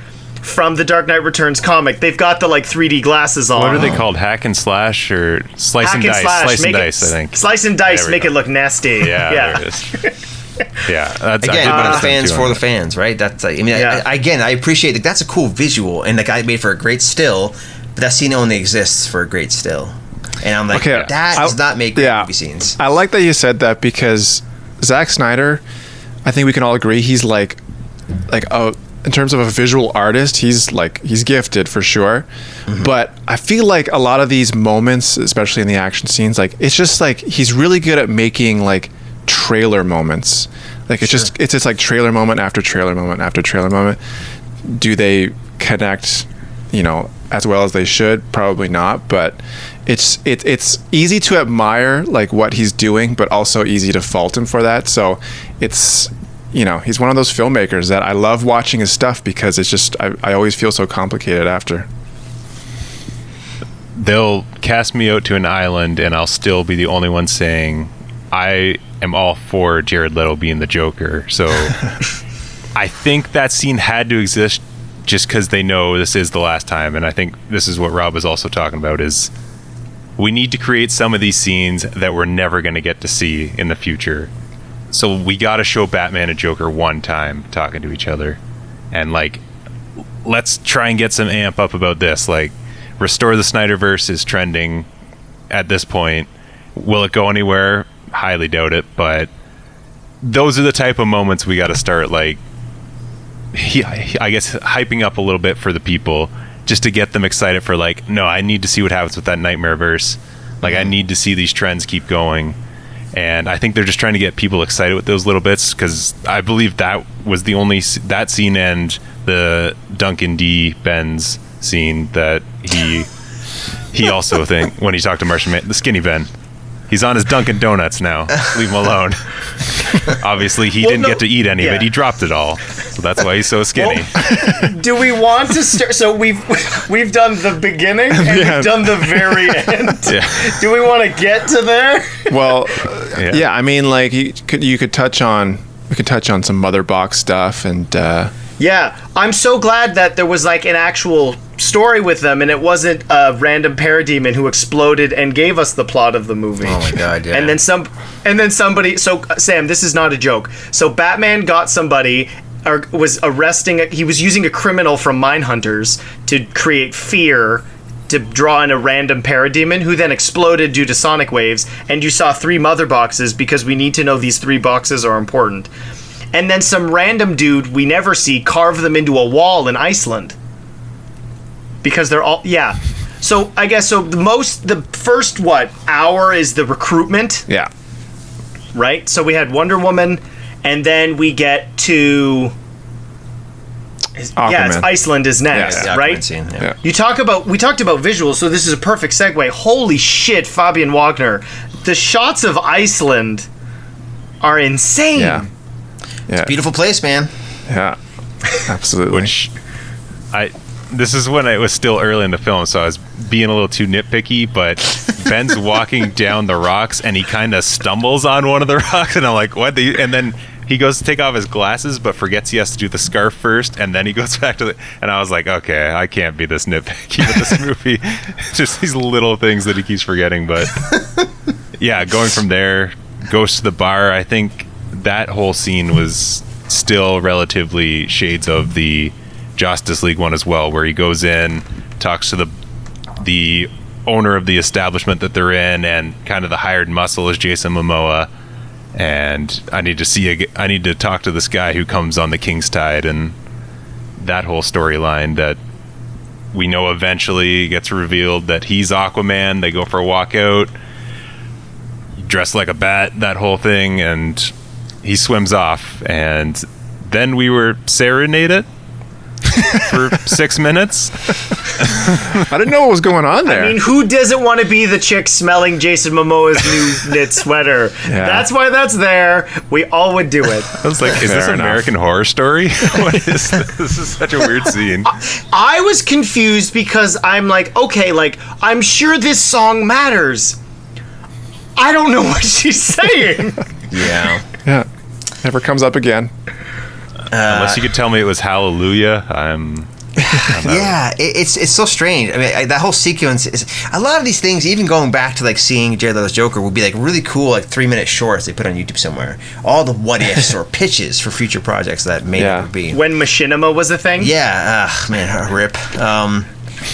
But this scene is weird because they're treating him like these myths. He's like a god. I guess they're praying to him almost. And I'm assuming that's what the Squire is all about. It's way too long for sure, as is many things. But if he's such a godlike character, why are they treating him like some regular bouncer inside the building? No one treated him like a god in any other moment. And now all of a sudden they're like, oh, and it's like, because he's swimming? Or is he going to come back? Or it's just a... Don't leave us. Yeah, come back. Wait. Get more beer. Oh my. It's very strange. Another strange scene. But the recruitment doesn't work, and we get... this may be a hot take, but I think Jeremy Irons and Ben Affleck are the best Alfred-Bruce duo in film. Jeremy Irons is so fucking good as Alfred. Oh my god, Legendary. he's So so good, good. Like I said, that whole Batman world's amazing. Like, more of that. Like, Alfred's incredible. Like, oh, God. Yeah. By the way, I'll give you all a little tidbit, and I've said this before, Kyle probably knows. In the set visit, the plan for Alfred was to be in the final battle, running tactics for the squad. That's the Okay. talk about the lack of communication by this team. The actual Justice League doesn't spend any time together. No one talks. Superman doesn't talk to anyone. Like, it's ridiculous. Yeah. But Alfred was... I don't think that was supposed to be part of the plan. I feel like there was supposed to be more there. Or at least I was pitched that. But Alfred was going to be in the Flying Fox, the troop carrier, on a gun turret, like blasting parademons in that final fight and giving info and intel to the team. I wish we got that, but... yeah, that would have been still amazing. Involved, but just back at the Batcave, I guess. But Well, he was just Yeah, waiting for just- Superman and just like, and then sending it, him in the yeah. right way. that's it, yeah. But like earpieces or something, just have some sort of conversation, because it really seemed like only their slow motion jump was like the only time you saw them what did you sort guys of think coordinate of it. What did you guys think of that scene? In terms of what? Like when they're approaching the whole overall base? Or just like how cool was it? They charge and the five of them get in frame together, right? Yeah. It's That like that parts of Age the- of Ultron scene where they hit the Very hill. much so, yeah. Yeah. Yeah. It's It's a money shot. For that, Yeah. it was. I think it's fun action. I liked more of it. This is hard because I'm trying to remove like there's a chunk of this we've seen before. Mm-hmm. Or, like some of us have seen before. So anytime there was something new, I was like, oh, I felt refreshed. Yeah, true. Right? So that was cool. I think that the interpretation that they use of these characters works so much better when they're together, and that's like the strain I feel is the less they're in the movie together, right? So like the assembling of the team, for the most part, wasn't really changed. I mean, there was less ass shots of Gal Gadot, so that was nice. But like, right? So because I'm trying to figure. So he doesn't recruit recruit Aquaman. That doesn't go well. And then are we on Themyscira next? Yeah, is that where? I'm pretty sure, right? The first mother box is taken from the Themyscira, I think, yeah. Yeah. You can't put Connie Nelson in this movie enough, at least for myself personally, because she's great as Queen Hippolyta. I thought that scene was awesome. Like, it's mostly unchanged, but I think it's just longer.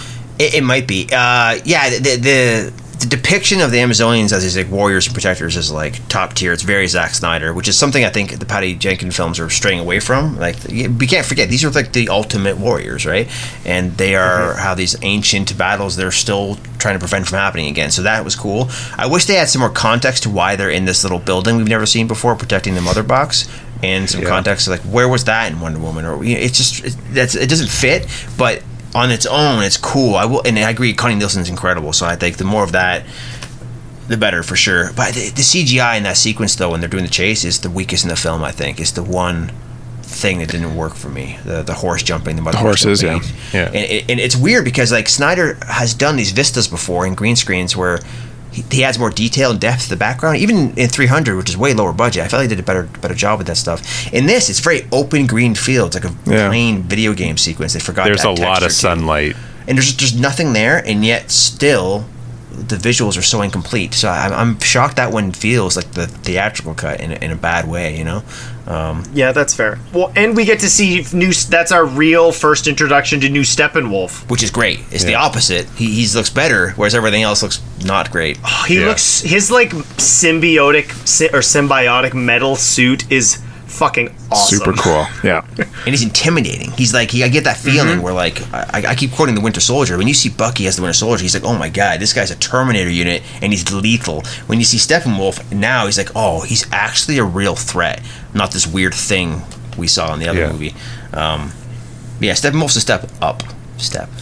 Yeah. Step up. For sure. He's a Channing Tatum. Yeah. I will give him that. He's the Channing Tatum of this movie. He's the king beyond the wall of all things. That whole scene was like great, and I loved like how it was just they were all there to sacrifice to keep that box away from him. Like they were knocking down those walls, and they were willing to all die in that tomb just to get her out with the box. It's awesome to bury these things. Like, yeah, definitely needed context, as you mentioned, Rob, but the backstory behind that could have been super cool. Just why they were all built to that moment, to have 200 of them standing in a circular room, and why this one girl was the chosen one to inch very slowly towards the box to touch it. Yeah, like there's just some build up before that would have been really cool, but the whole scene was like the keep away elements to it. That still cool. All worked. Yeah, it does. For all the visual issues, it does kind of work. Thematically and the character-wise, it does work. And it also ties in nicely to like the first Wonder Woman, where like it is about doing what's right and sacrifice. Robin Wright's character being the best example of that, obviously. But yeah, really cool. And again, shows how powerful they are, right? So it's cool. As all they are. We haven't talked on the Flash yet, who hasn't got his name yet. Technically, he did in the television show. I believe they said that's how he's going to get his name, right? But maybe we kind of something. Yeah, it's something. So like he was in Suicide Squad. Yeah, he was also in Suicide Squad. True. Yeah, our favorite, Sam's favorite, particularly Jai Courtney, who he just loves. Sam has a shirtless Jai Courtney poster. I know you guys can't see it because we're an audio podcast, but he has it right behind him. It's a good poster, though. It is. Yeah. I wish he had more clothes on, but whatever. Yeah. No, I don't understand why you have a mirror on the other side of the wall, so it looks like you have it twice. I just want to see it from all my peripherals. Yeah. He's licking a boomer. It's weird. It's just a different poster. What can I get one of those? I'll make you one. Thanks. Oh, man.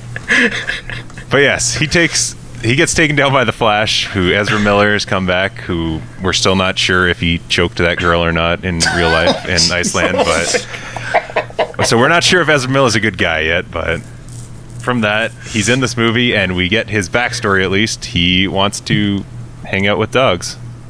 And oh man, that scene is fantastic. Like, that is all of his comedic beats in this movie. I think as a whole, this is maybe Zack's funniest movie, where like it's not unintentionally funny. Yeah, that's fair. It was shocking to see what comedic beats they decided to replace. That to me was baffling. Yeah. Like, because the whole thing with the dog and seeing him use his power to unnamed Iris. I think if you've been following it, you know it's Iris, but she's not named or anything. Just have her have a name tag or something. Or let them speak. I don't maybe. know. Or let them speak. But this is taking from Amazing Spider-Man 1, right? Just pure awkward. They're standing at each other. But I guess in general, like, how did you guys feel about the way they used the Speed Force power, or his speed in general? I thought it looked awesome. Yeah, like, obviously I'm up to date on a lot of the CW stuff. That's what I talk about, and the Flash being one of them. They have to differentiate that if they're going to do them both. For some reason, having two actors play the same character is baffling to someone. I still say it's someone high in Warner Brothers doesn't get it, and they're the ones enforcing this whole thing. But we got to differentiate it somehow. I really do like the blue lightning, and everything kind of slows down, and it's almost like there's a wind in the room still, and that whole element of him running to the window and like kind of tapping through it, and it just shatters completely. And it seems like this is the fastest Flash we've seen at this point, like this early, I would assume, in his powers. Still, well, he has rules, right? Like, that was like is part of his character. We see is that like he's clearly done something, right? Like, why would he just be like, if I go it's the speed of time, I don't like doing it, it's like why is he telling us this? Like, hopefully this is again addressed in whatever form we get with the Muschietti film. But the whole use of slow motion, and what I liked about it was we didn't just get, I mean, we've had a lot of cinematic speedsters, right? We've had technically 2.5 Quicksilvers. We've had the CW Flash, which is usually a CG double or some air cannons, or just real tight shots on Grant Gustin. And like, I like the CW show, but you are tasked again with having to do something differently. So like, we get this classic Snyder slow-mo scene with Iris, and it was hilarious. One of Nelina's notes was Iris wasn't driving that fast. How did the car just completely like kick out from hitting a corner of the truck? It was an old style car. It wasn't built the same. Yeah.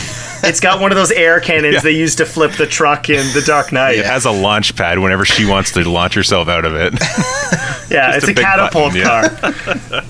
And then we got him kind of just sort of blipping in and out in the sewer scene. I'm like, okay, this is mostly what it's going to be. And then seeing him, I think, well, there's two scenes.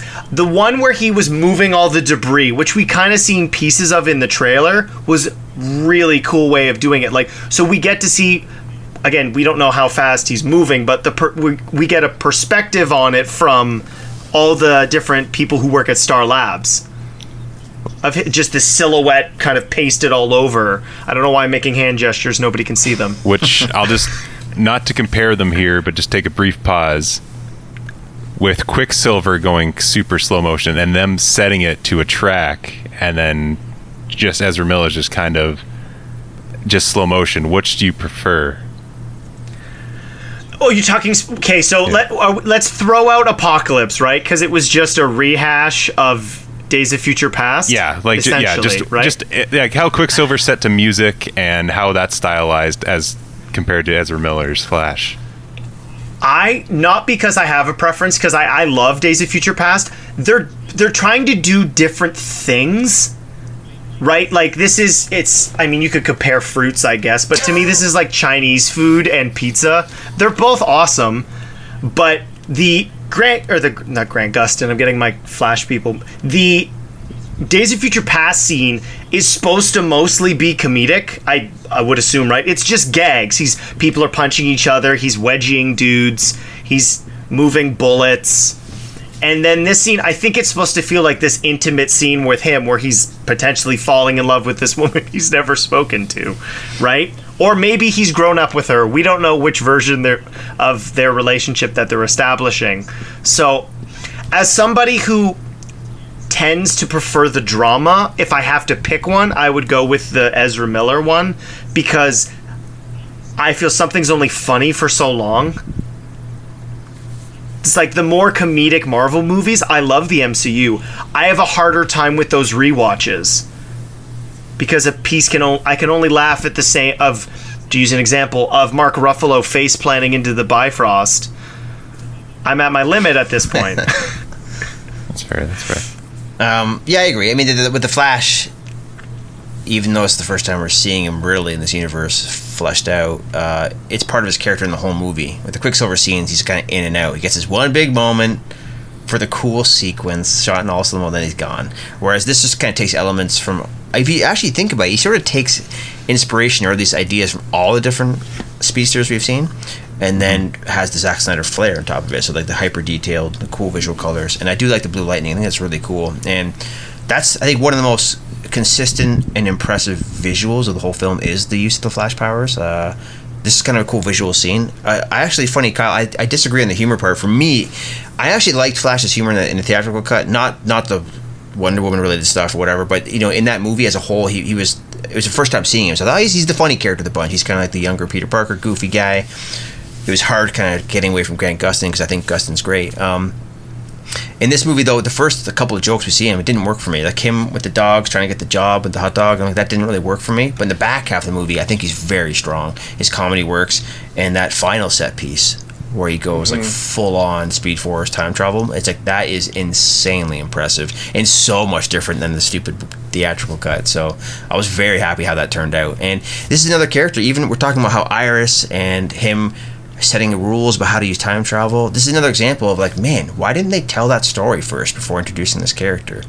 You're just throwing in this guy who seems, in some moments, it seems like he has a lot of history. In other moments, it seems like it's his first day on the job. I can't tell who this is and who he knows and why he has his rules, or if he's done this before, if he hasn't. None of it makes sense. It's just like the Themyscira scene. Like, we need context, like build up to this stuff. And it's just an unfortunate reality. Like, we didn't get a Flash story first.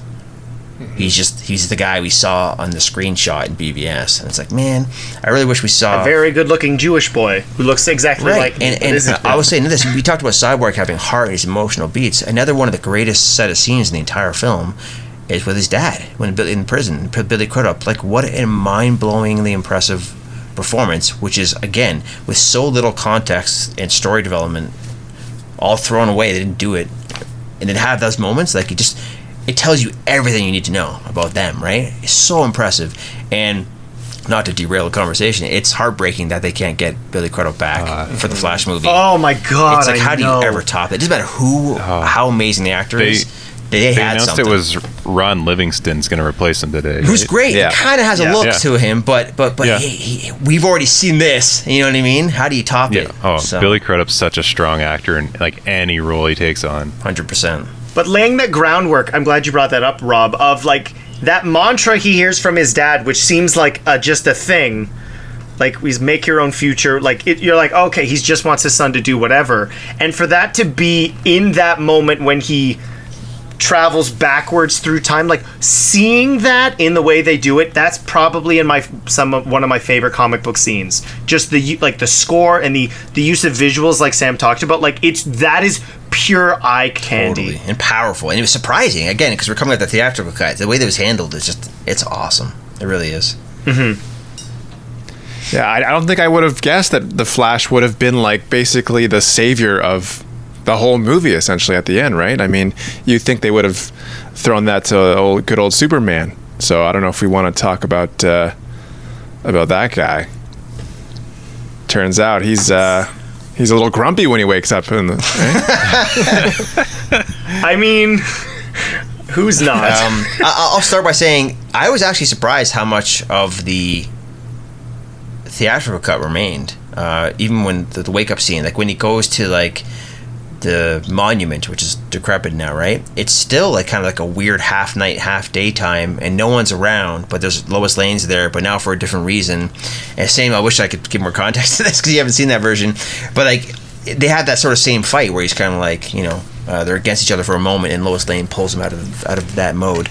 Do you bleed? Yeah, that was kind of a little weird, but also like just the visuals on that, because we were always told like that was supposed to be a night shot, and Joss Whedon ruined it. Then we see it in this movie, and it's still kind of an early morning day shot. It was never a night shot, so that was all, I guess, fabricated, more industry weirdness. But yes, very grumpy. I'm surprised he didn't do more damage to the Justice League in that moment.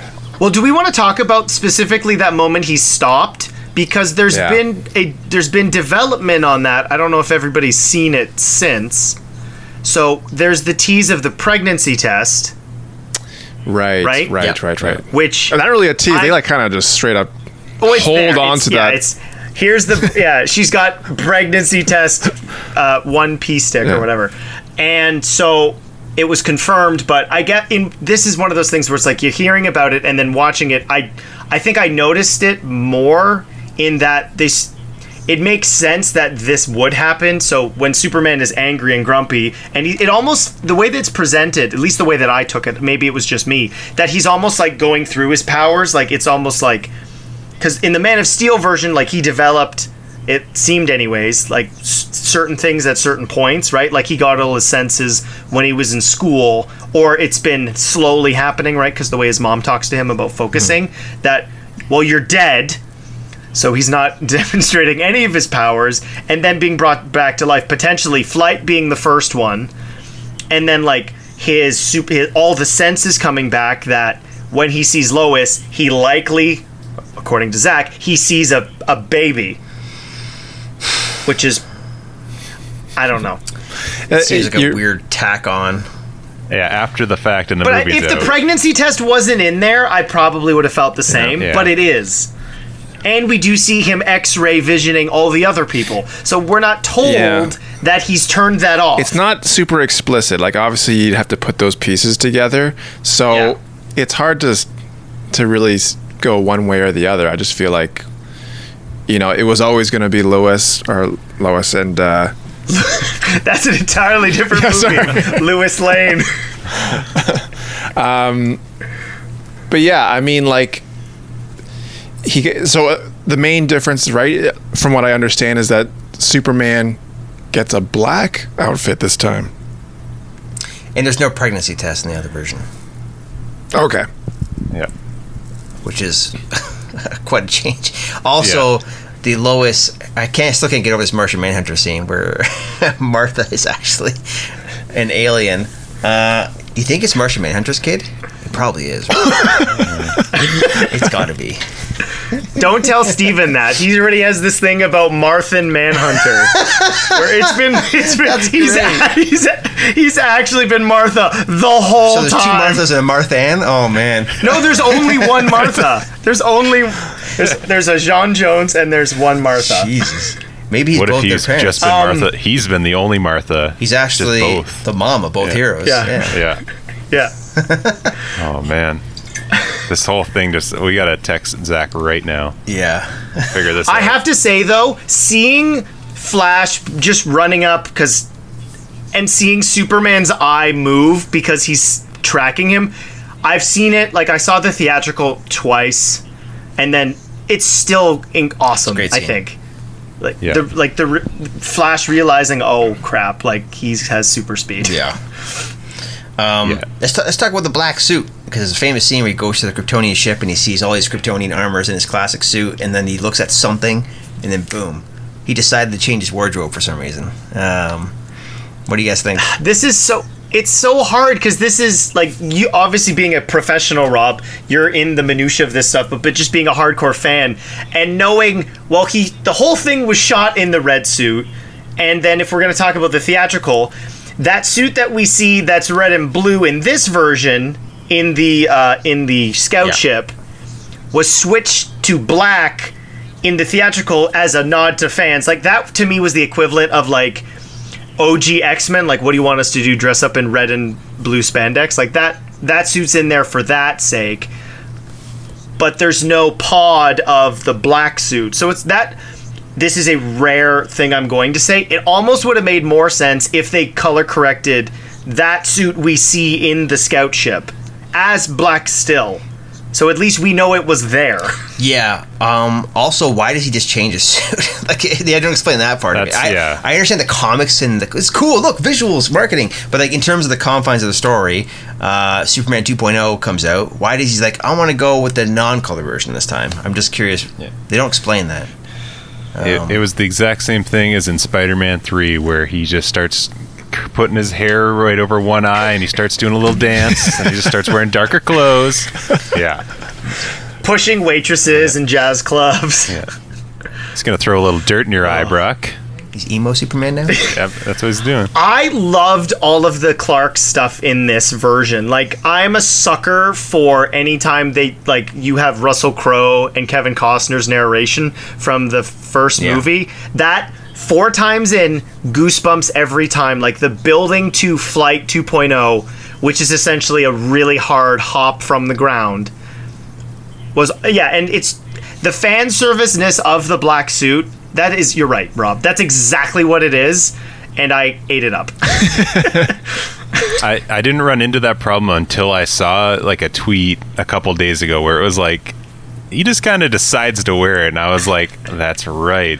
There was no actual story element leading up to this. I just got real excited. I wish there was some sort of reason to just say it's the only suit available or something. That would have been fine. But it's like they really deal with like the symbolism of the hope and that suit. It means it's so iconic, and he's just like, nah, I'm just gonna wear the black thing this time because Batman wears black. I'm gonna wear black too. We'll be matching. It'll be cool. And it's like, it's weird. It's weird because again, like, this is one of the. It's because this was a conflict with Zack in the studio. No, he's got to be in red and blue, right? So they didn't even bother constructing it, right? The whole black and the whole black and gray cape in this is all color corrected, right? He's shot in the red suit. But Man of Steel, when we see Zod and Jor-El, I don't think Lara, we see her in a suit. They're all in, and Feora and Giant motherfucker, they're all in black. So like, there's context that these black versions exist. You're right. It's story-wise, we know it's there. We also know we see it on Krypton too. Like, they have outfits, but it's also clan-based, I think, both the symbol and the suits. Yeah. And also with the it's weird because you do see them in tight suits and like armor suits. It's weird. It's fine. I just wish like in this movie though, it's all available. There's multiple suits, and he chose this versus the color classic suit. So I wish they had a motivation for the change or a story. I think the easiest solution would have been him falling into a container of tar or something, and then black for the rest of the movie, feathers, the whole bit. Jared Leto gives him a color bath, just like Suicide Squad. It's just he's learning to fly, and he falls into Ace Chemicals. Yeah, there you go. We'll take it back to Iron Man 1. He's walking by the red and blue pod, and right beside floating is a little mustache, and he goes, next time. Next time, baby. That's funny. But it is so, it's strange. It's strange.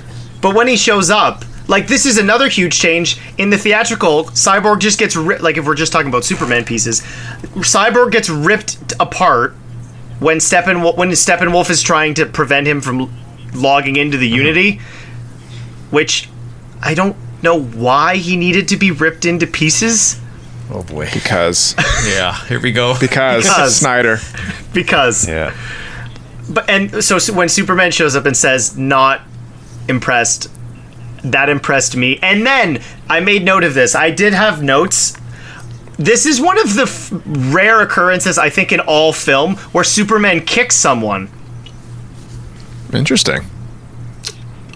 Brandon Routh certainly has never kicked anybody. I've never thought of that. I can't think of anyone kicking. Well, I feel like this happened. Maybe Dean Cain did it in the old show. Well, if you weren't talking about him. He did lots of things. Yeah. It might have been a PA.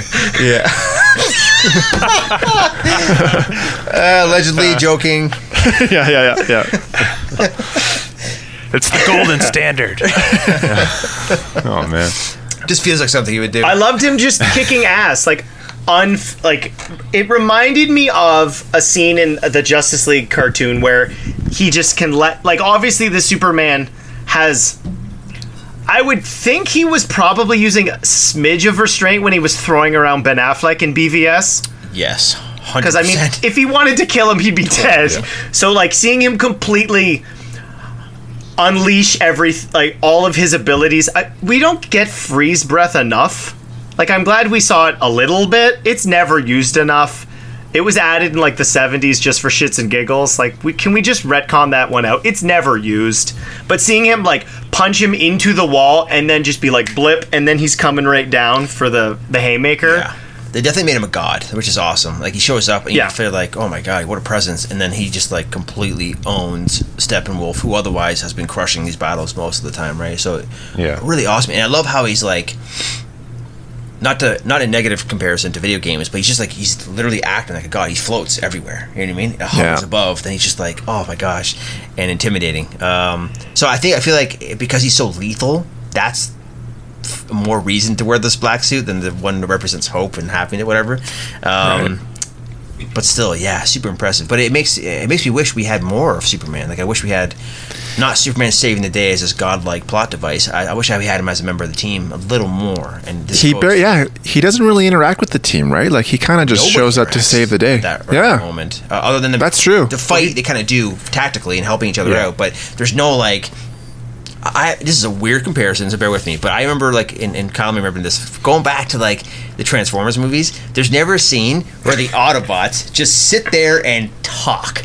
Where's Optimus sitting at a table with his boys and be hey, this is what we're gonna do with this epic guns today. Nobody talks to each other. And in this movie, we get all these heroes together, and Superman shows up, and we never get that round table scene. You know what I mean? I kind of wish we had a team where people are talking or doing something. You get them standing. They need a cool place to kick it. But it was a problem with the Avengers 1. People are get them. They fight together because then out of necessity, and Hulk comes in to save the day. This is kind of very much that. Whereas the Avengers 2, for all its problems, the best scenes are when they're just hanging out, lounging around. And I'm not saying Justice League should take time to hang around. They had spent too much time doing other stuff already. But I do wish the team is here finally the second time around, because we didn't do it right the first time, and we may never see them again. Let them talk. Let's just get them together, and I wish that was part of the plan. Because some of my favorite pieces of the concept art from the set were them at a table in the bat hangar. You don't really get that much outside of one little planning scene. So it's a shame because Superman's so kick-ass, and I kind of want to see him be part of the team. So maybe next time or not. We'll see. And I guess if we'll play if there was a future to this, would it worry you that he was so powerful to take on Steppenwolf, yet Steppenwolf could own the other 5? Do you think that creates any friction? A guy that's that OP compared to the rest of the team all put together? I don't think so, because if we're doing ifs, right? This whole thing builds to Lois is dead, and I guess if we're going with what Zack has said, she was also they either lost the kid while she was pregnant, or kid is likely also dead. Right, so we've seen the version I really liked this. We see 2 alternate versions of this future. We got a piece in BVS, and we get what was likely the prequel to that, with Cyborg seeing it when they're logging into the ship, right? Because what he sees ends with Superman holding Batman's mask, which is how the nightmare dream ended, or I guess the nightmare ended for Ben Affleck in BVS UE before Flash showed up in his dope-ass Apocalypse outfit, saying Lois is the key. And then the nightmare that we briefly talked about, I'm assuming is now like if we use the Back to the Future timeline, which is the only way I've been able to figure this out, is like the nightmare we saw in Batman versus Superman was main timeline, and that Flash came back and created this new one, so we got to see pieces from both futures. Like Batman, that's the only way that I've been able to have it make sense. Yeah, trying to justify is tough because he also have Jared Leto saying, "How many timelines have you refused to sacrifice yourself?" So it kind of hints at they've been trying this forever. This is a loop until they get it right. Yeah. But they can explain it anyway. This is the whole thing with the multiverse plot device, where it's like none of it actually makes sense. We could try to piece it together until we see more. But I could just tell you in one of these timelines that that kid, that baby's actually Bruce Wayne's kid. Because Snyder keeps talking about that too. I got a T-shirt with that on it. So it's like they're just. It goes to show like really, there's not a clear plan. There never was. There's what he pitched. There's what he pitched after it backfired. There's the recut version, and even now he's saying things which don't fit what we've seen on screen. So I'm like, man, I have no idea what they're gonna do. I kind of want to see all these versions though at this point. So it's tough. But. All right, so we've touched on Superman, we've touched on mostly Batman, we've touched on Flash. And Cyborg? Do we want to talk about? I guess all we got left is really Aquaman, right? Yeah, there's only 6. About his recruitment scene, which didn't quite work out. Yeah, with him. Yes. Yeah, and then he comes back when they're in the sewer system in Gotham Harbor, right? Yeah. And before that, he has his Vulko scene and everything, right? Where he goes to get the trident. Yes, all the Vulko stuff that got cut. And that illustrious hair. It was before Vulko discovered a man bun, obviously. Hey, he's something of a scientist. He'll figure it out. I feel like Aquaman wasn't really given much dramatically to do. Like, no. He was kind of just muscle, holding it down with that trident.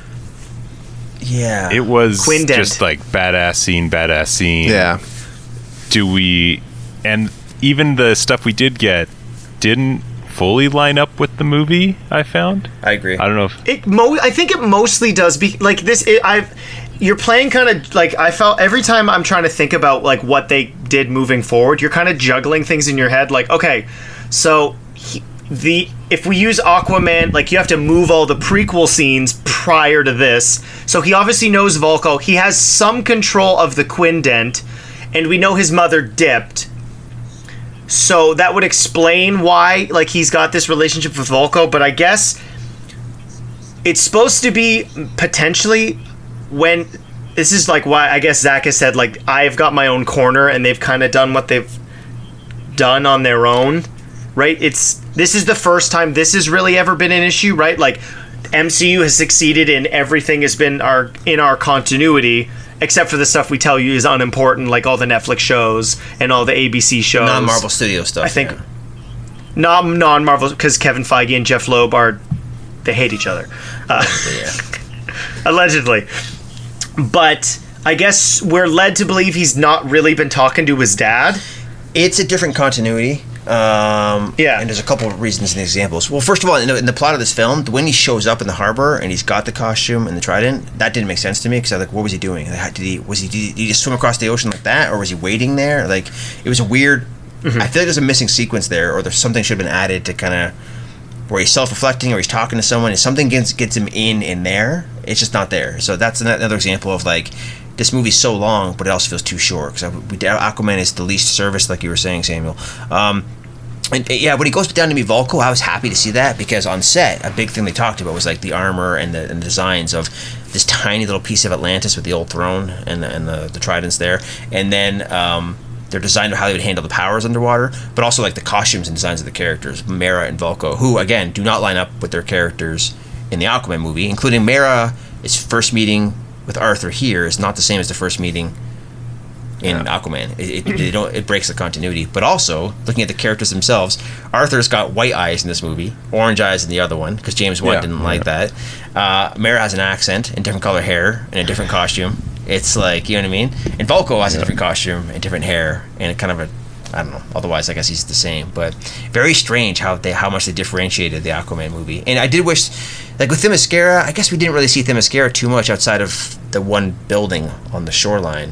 And same thing with Aquaman. We don't actually get to see Atlantis. You get to see this tiny little ruin, which seems so far from Atlantis, where they're protecting the mother box with like 4 people, I guess. Very strange sequence. But I did like how they had a hint of talking like a dolphin, the clicks in the water. Yeah. Mm-hmm. Yeah, I kind of wish we kind of kept on that, because it kind of takes a serious and realistic take on this is how they communicate to fish, sort of, without it being dumb. So, but yeah, I kind of wish he got more. Oh, the one scene I did like, though, is when he's arguing with Bruce Wayne about Cyborg, saying he just lost his father, man. Like, he's actually kind of like the down-to-earth guy in this whole crew, which was nice to see. Yeah, the literal fish out of water somehow has the best understanding of humanity. Right? It made me cringe watching that scene when that's happening, like just before they leave to go to nuclear plant, because in the theatrical there's that scene where, before I guess they've discovered it, where it's obviously a reshoot, where Ben Affleck's like, can you put out like a thing into the ocean? And Aquaman's looking like, what the fuck are you talking about? It's like, you do talk to fish, right? It's like, that's bad. I'm so glad that was gone. Yeah, that and the Russian family I was completely okay with not showing up in this, because every time they were bombing around that city, I was like, oh yeah, that family. I'm so glad. Superman picks up an entire apartment complex. Yeah. Awful. It's just awful. Yeah. That end action scene definitely took a step up, cutting out more than putting in. Oh man. And I guess we can sort of start wrapping up with that. The end fight scene is quite similar to what we saw, just more fluidity to the action. And we've touched on Superman showing up to fight Steppenwolf. He, I guess, loses one of his antlers, we'll call him, or ear, whatever we want to call it. And yeah, in the final team up, they behead him right through a boom tube at Apocalypse feet, and he kind of does like the soccer ball catch with it and completes the step. And from that, he just kind of turns around, but we see Granny Goodness and Desaad, and they kind of are going off to formulate new plans for a sequel. Upcoming Zack Snyder Justice League sequel to be announced. They'll be planning for a while, I'm assuming. Yes. But what do we think of Apocalypse then on this one? We can end on him. I mean, I think the problems people have with Steppenwolf in the first movie, you can apply to Darkseid here a little bit. He's intimidating, I guess, but not really, because in the history lesson, he gets owned, right? And yeah. And now he comes back, and it's like, this guy's not we already beat you. Like, you know what I mean? Coming from someone who doesn't really know the difference between Steppenwolf and Darkseid, really, you could kind of get the sense that obviously one is higher up in the hierarchy or whatever, but like in terms of how much more powerful Darkseid is, like, I don't really know. So judging just by the movie itself, like, he's intimidating looking, but I don't really know what else they should be intimidated about.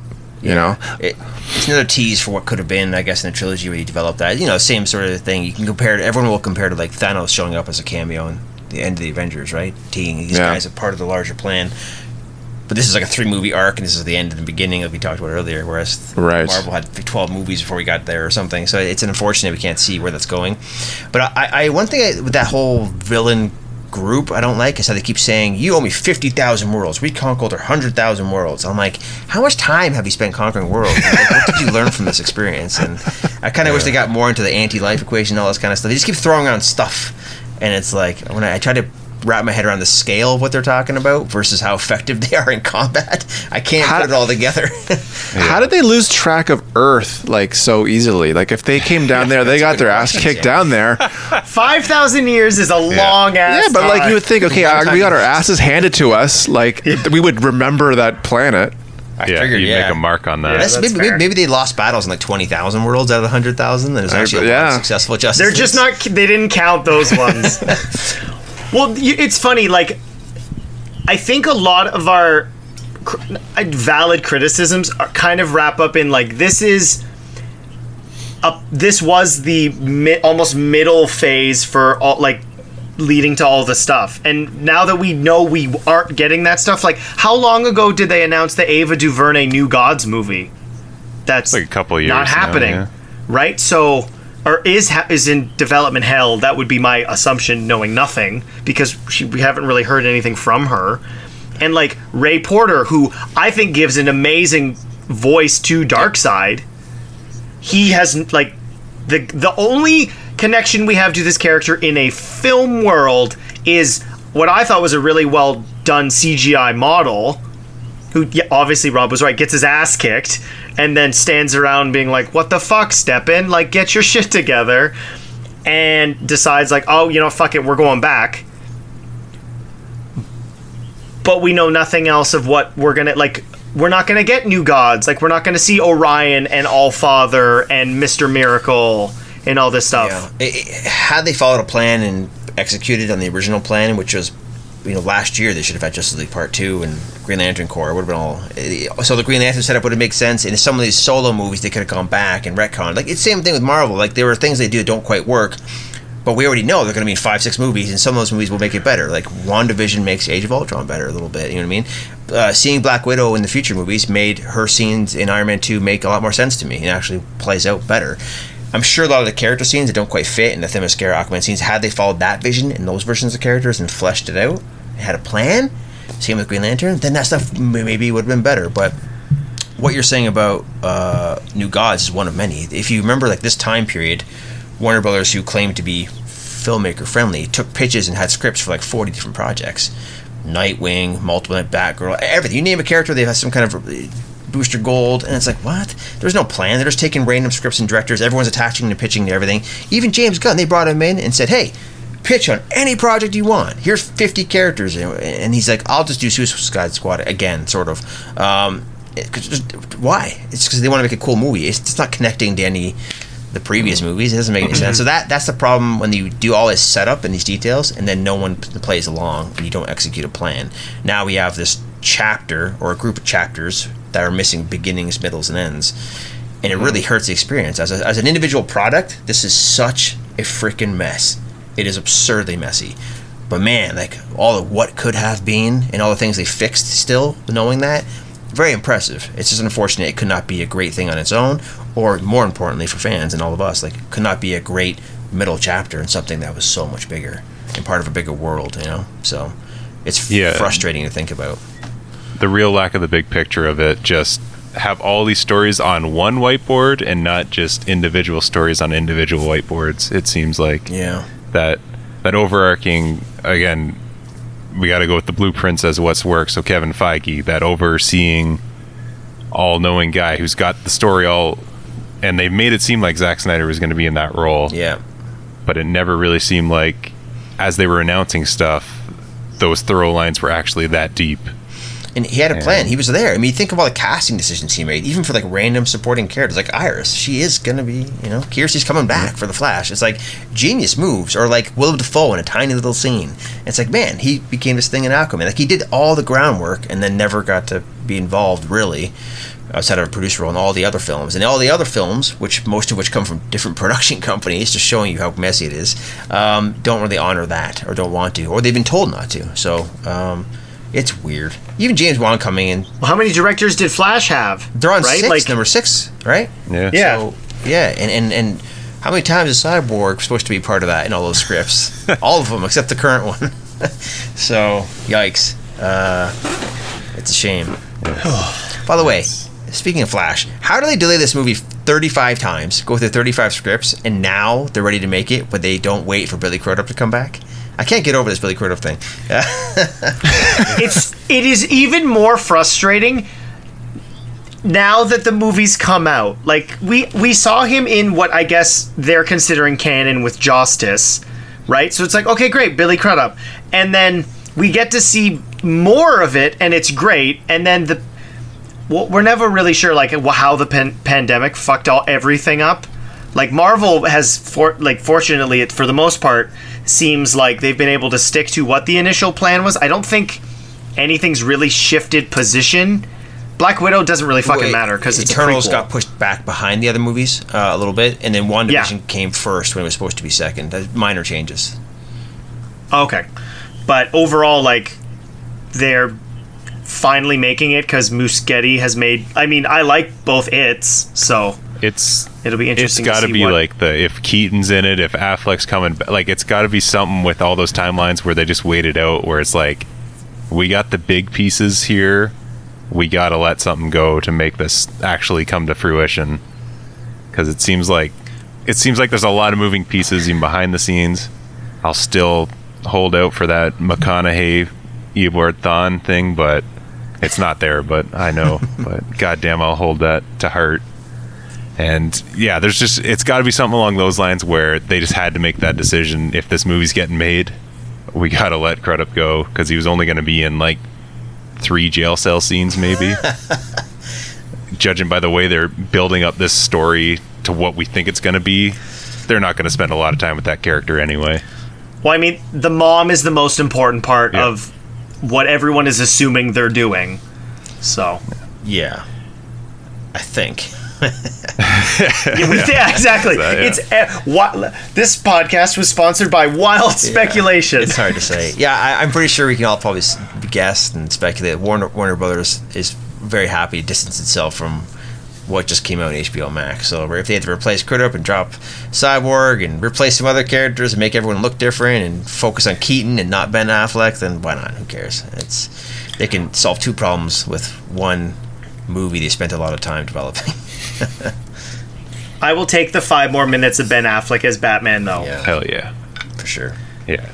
Any Batfleck is good Batfleck, and we got a whole bunch of it in Zack Snyder's Justice League. We'll wrap it up with our final remarks here. We can take it to the patented Rickman scale. So in honor of the late Alan Rickman, we have our scale from 0 to 10. You can do 0.5s, and at the end we will give an average of our total scores to let you know how many golden Rickmans Zack Snyder's Justice League will get. Sam, starting to you. What are you thinking? I think we've pretty much illustrated that the movie is enjoyable but is a mess. It's like a beautiful mess, and I really liked watching it. It was a good experience. I'm just going to give it a solid 7.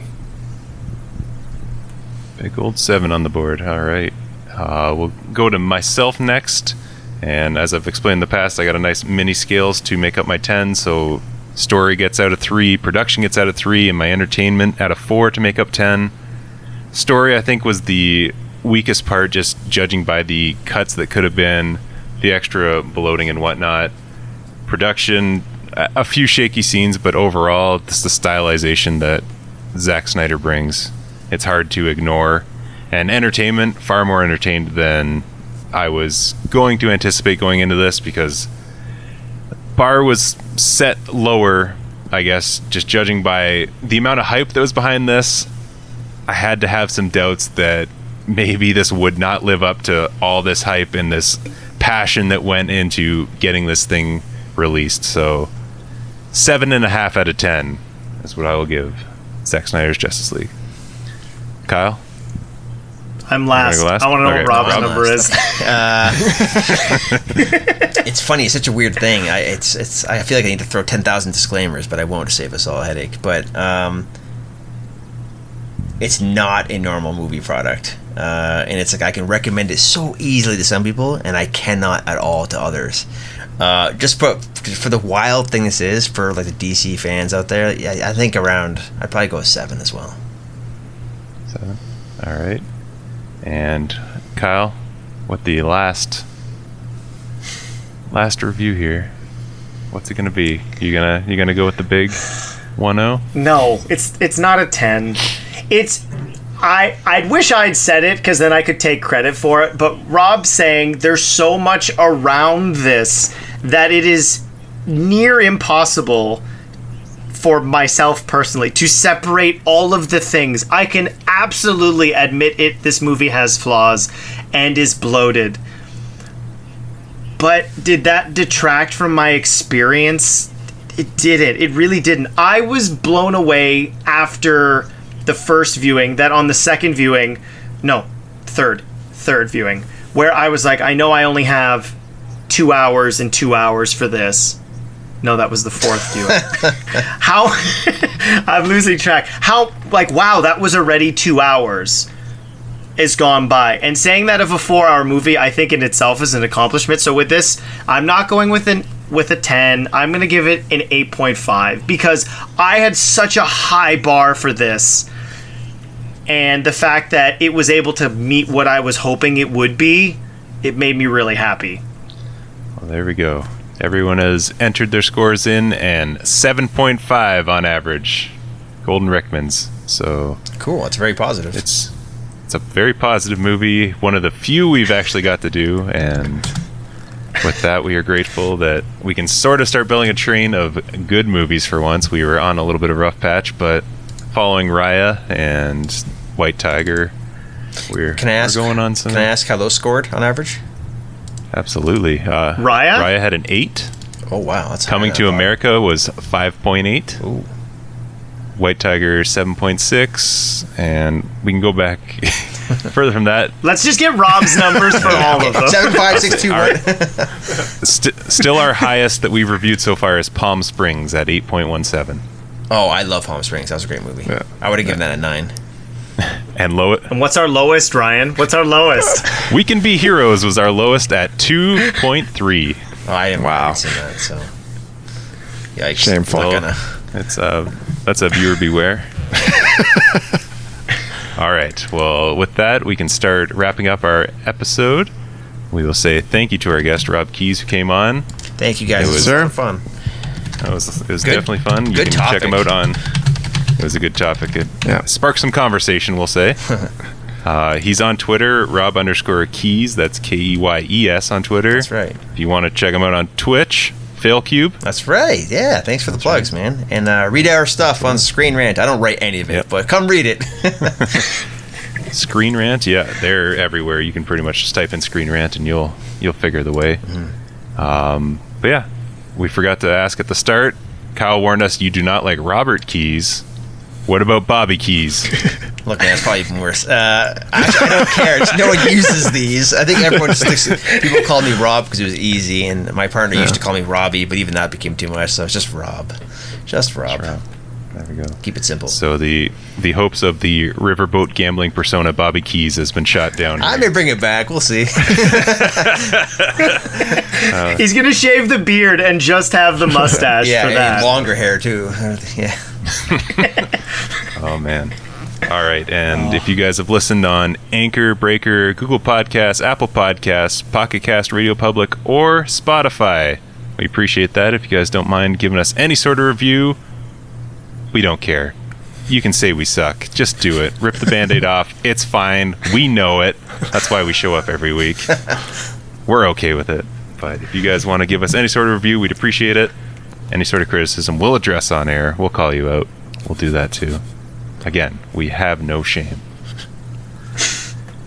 With that, next week, Godzilla and Kong going head to head.